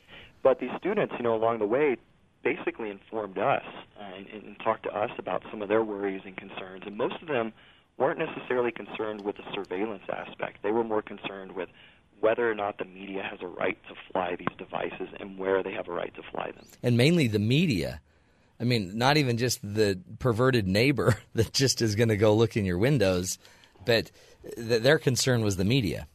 Right, and they ask good questions, right? So whether or not the media could use these, how far away they should operate, what the legalities were, and then what kind of footage could and could not be used. And I think we had a really good sense of that yesterday with the unfortunate shooting in California. We saw not necessarily a drone-based footage, but some helicopter-based footage that showed the shootout. And in those cases, the helicopter pilot and reporter are putting themselves in danger. They're trying to fly, high enough to not interfere with law enforcement. But drones in that situation could be used not only for law enforcement to sort of fly in and look at the vehicle where the suspects were, but also for media to be at a safer distance, to be providing that sort of footage, and to have footage that could either be streamed, such as was the case yesterday, or that could be edited on maybe a 5 or 10 second delay. Wow. I mean, really, stuff that we don't even really conceptualize. Is that what you saw, Dr. Lawson, too? Just all of, the potential interesting solutions that come from the class. To me, that's fantastic. That's showing you maybe that the innovation of drones could change a lot of our lives for the good. But also, it seems like it's creating a lot of questions too, maybe more questions than even answers. Right, and so part of what we were really trying to do with the class is based on the belief that you're going to get better, more responsible innovations if the students who are thinking about these innovations have had some education about what the bigger issues are in terms of surveillance and ethics and privacy and safety and all of these kinds of issues, that they're going to understand the sort of ethical, legal, political landscape, social landscape in which they're attempting to innovate with this technology. And that's going to make them more responsible, but we think probably more effective innovators as well, right? Because they're not going to be surprised when they create a technology, put it out in the world, and then have a huge backlash, and they're thinking to themselves, well, why are people backlashing against this technology? Yeah, no, exactly. But then the other thing is, even if all of these students don't go on to be drone innovators, which probably, most of them probably won't, they have other career paths in life, they will be more informed citizens about drones, the issues around drones. They will have had some hands-on experience with the actual technology. So we think, everybody is better served, both the innovators and citizens and potential future policymakers, if, all parties involved can have a little bit of experience with all sides of the issue, from the hands-on innovation side to the sort of policy, social, legal, et cetera, side of these issues. That will have a better public policy discourse, that sort of avoids the hype and also the fear that comes with a new technology. Yeah. And if you go too far in either direction, it's really not a productive discussion. And so we were really hoping to, sort of get to that. And I think we did. We had some amazing discussions with these students, incredibly bright. They really cared about these legal and ethical and social issues, and also really cared about the innovation. And, they worked hard to integrate all of that knowledge into what they were doing. Powerful. Let's do this, guys. Let's take a break. We're speaking with Dr. Avery Holton and Dr. Sean Lawson from the University of Utah Department of Communication. They're helping us understand a course that they put together on the ethics and safety and ethical use of drones, but they're also teaching us about the innovative concepts behind drone use and maybe trying to inform us so that we can be informed instead of just afraid of new technology let's just educate ourselves, find out more about it. Stick with us. We'll be back. Continue the discussion about ethical use of drones, folks. This is the Matt Townsend Show. We'll be right back.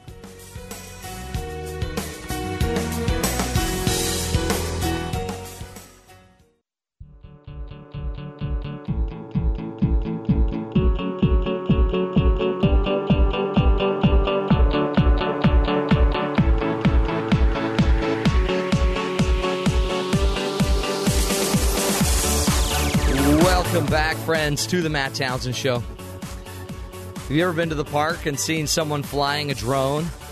Or have you ever been to the White House and had a drone land on the front lawn? And then Secret Service just freaks out? We're talking about ethical use of drones, and who better to do it than two professors that wrote the curriculum on drones, and basically took their classes through two different courses. One that got into the deep ethical kind of legal regulations, side of drone use, including building one. And then they got into other issues about the media, what happens when you attach a camera to a drone and how that changes the game. Their names are Dr. Avery Holton and Dr. Sean Lawson. Dr. Holton is an assistant professor of humanity and humanities scholar in the Department of Communications at the University of Utah.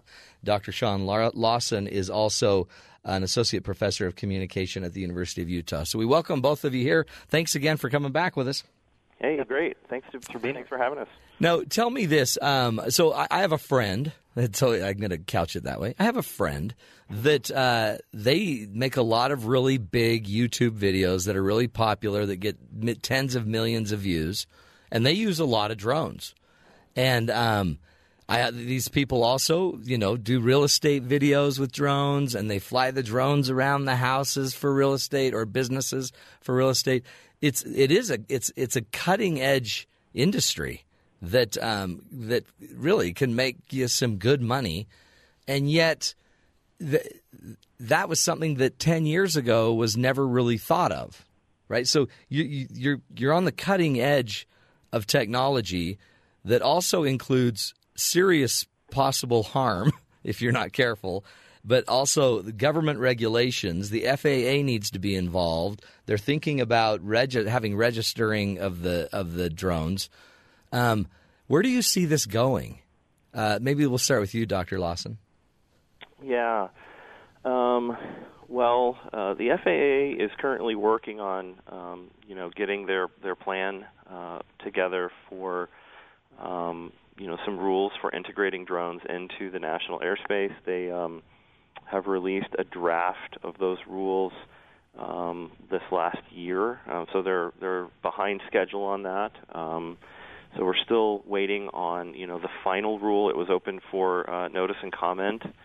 That period has closed, and now we're waiting for them to, come out with their final rule for what that's going to look like. In the meantime, they've attempted to put together some rules, as you mentioned, for registering drones. Mm-hmm. We'll see what happens with that. I think that's the next immediate battle. They're saying they want to try to have those rules out by December the 20th, in time for Christmas. Yeah. I personally think it's very unlikely that they will be out in time. They're still very early in the sort of regular rulemaking process. Normally they would have a lot of steps left to go through, and on average it takes about 2.5 years to get a rule through the process that they're trying to go through. So there's a lot of questions about whether or not they're actually going to get it done by December the 20th. There's speculation that they might try to invoke their sort of emergency safety powers that they have to sort of short-circuit the normal rulemaking process to get it done sooner. But that's almost certain to trigger, lawsuits, and there's probably rightly so. I mean, there's some good reasons why. Sure. They probably are not legally allowed to sort of skip the process at this point. So it's going to remain contentious. It's also going to remain, because of the ongoing ambiguity. It's going to remain contentious. I think for the foreseeable future. Do they call you guys? I mean, somebody's about to make rules, and I know they're well informed. I mean, I know everybody's lobbying, I'm sure, the FAA on this. But in the end, it seems like a couple of professors that have held classes where for hours students that are creative have been looking at every angle of drones. It seems like you have a lot of information that would be very, very valuable to this process. Yeah, we haven't been consulted on the rulemaking process for the FAA. We were involved at one point in some meetings, with the I think it's like the Utah Film Commission. With some meetings that they were having, talking about like what they could do and what the state could start doing to help out film producers and movie folks, because that's a big thing in Utah. Who might want to use drones in their work, and so they put together a group of people that were sort of exploring those issues at one point. But again, it's really hard for anyone at a state level or elsewhere to really make a lot of progress and know what they can and can't do at this point without a final sort of rule from the FAA. But they did bring in a lot of really good people and organizations to be a part of the group of people that they put together for the registration plan. So it's good people who are well intentioned. They're trying to do the best thing.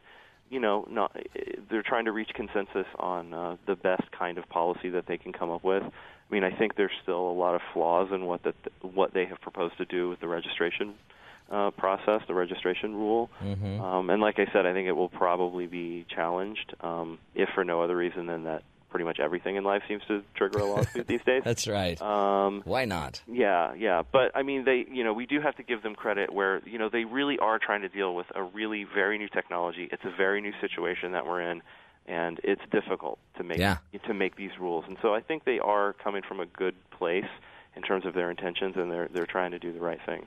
Now we know Amazon, they're on a course to be offering drones that would deliver packages. I know Google also wants to get involved with that.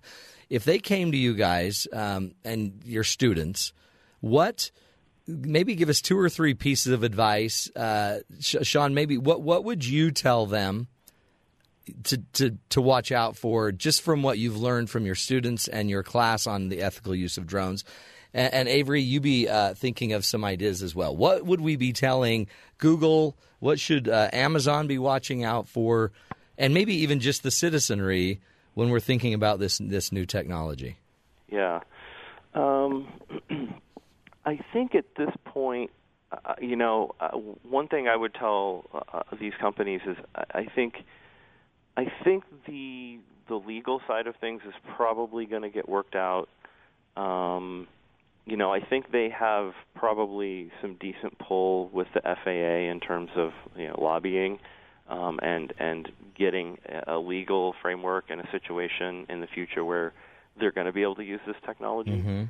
I think the bigger thing they probably need to worry about is going to be public perception of the technology and potential backlash against seeing these things flying around their neighborhoods, and the fear that can cause in terms of privacy and in terms of safety concerns.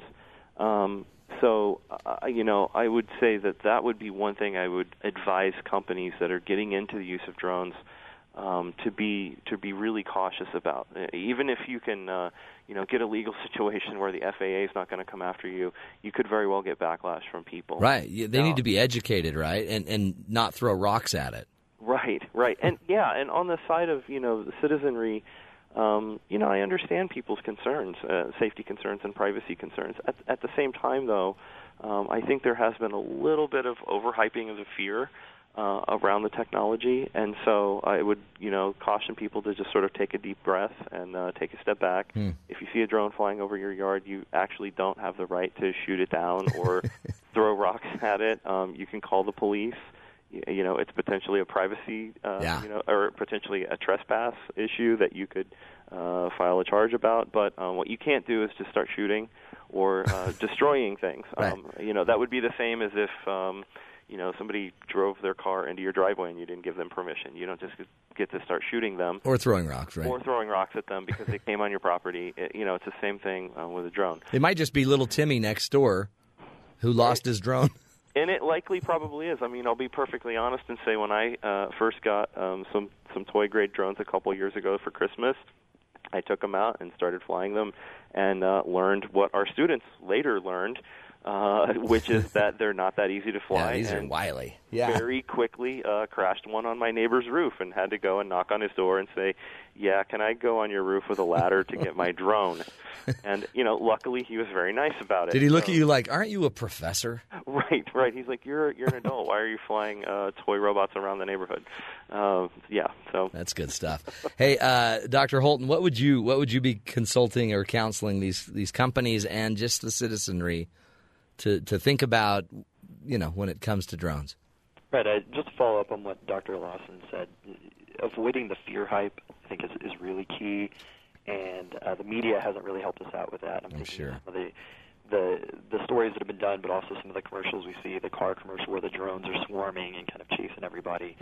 But one thing that the companies have talked about doing and that I think is really smart, and some of the drone companies that are on this too, is finding better ways to signify what the purpose of a drone is, either by color or by flashing lights. That way, if you do see a drone flying over your yard, you're a little bit better equipped to identify what its purpose is. That's a great idea. Deliver a package? Is it there to do harm? Is there a camera on board? I mean, that might be. That would be really easy. If it's flashing green, that might mean camera or whatever, and then you can worry. Right, and some of the proposed systems for deliverables actually have identifiable grid patterns too, where you would be in a zone that drones are flying in. Okay. You'd be able to see drones that aren't flying erratically. But just being able to help the public identify sort of the good from the bad, I think is a really big help for these companies, and I'm glad to see that they're doing it proactively. I think that's great. I mean, if it's an ISIS drone, it ought to fly the ISIS flag. Sure. Well, I'm not sure that they would agree with you that they'll do that flag. No, but legally they should. Right. Legally they should do that. One thing to point out, too, with the millions of drones that are expected to be sold, or the 1.2 million this Christmas, is that the majority of those, like Dr. Lawson said, will wind up just being crashed in a house, crashed near a tree, or crashed on a roof. Yeah, floating down the gutter. Right, and not really tinkered with again because they are so difficult to fly. But those that do remain airborne, and those folks who are conscientious about flying them, are in on these kinds of conversations. Right. How to better signify themselves from the general public so that folks aren't afraid when they see them flying overhead. I love it, and I think I laud your work because a lot of people aren't this advanced in at least trying to even educate and inform people. So that's why I had to get you on here. Again, we appreciate you both being with us. Dr. Avery Holton, Dr. Sean Lawson from the University of Utah Department of Communication. We appreciate both of you and your great work. And again, we're going to try to do what we can to avoid the fear hype. As a media source, we're going to downplay the fear. Hey, it's just, there's dangers, but you know what? The people that are flying the really advanced tools and these advanced drones, they're serious. They're taking it serious, and we all can be a lot more informed, a lot less reactive about it. Let's get proactive and figure out how these things can also benefit our lives.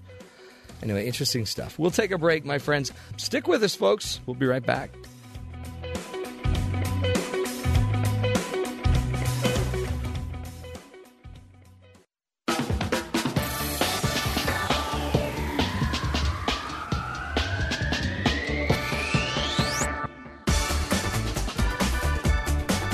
Welcome back, friends. Interesting stuff.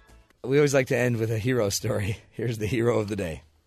Happens to be the friendly neighbors in Tulsa, Oklahoma. A 3-year-old Molly may have missed her birthday and Halloween, but she wasn't about to lose out on the candy. Molly had to stay in the hospital for 28 days after getting pneumonia, but once she was released, the only thing on her mind was Halloween, right? So once that's in your head, you got to get out there and go trick-or-treating. All it took was a simple Facebook post, and within 15 minutes, there were 60 houses of friends and neighbors all willing to host a trick-or-treater for one more night. Mother Stephanie Strait says Molly was stuck in bed and had a little energy while she was sick, but now that spunk she was missing has found its way back. The little Rapunzel went out from house to house, picking up all the candy she almost missed out on. Some of the people even put out decorations and wore costumes to play along. How cool is that? The entire neighborhood in Tulsa, Oklahoma, take care of one little girl, cute little Molly. Molly needed her holiday. That truly is, when you think about it, the spirit of all of the holidays, really, is the spirit of giving, the spirit of serving, and truly the joy that any of us can feel in serving anyone but a little 3-year-old dressed like Rapunzel.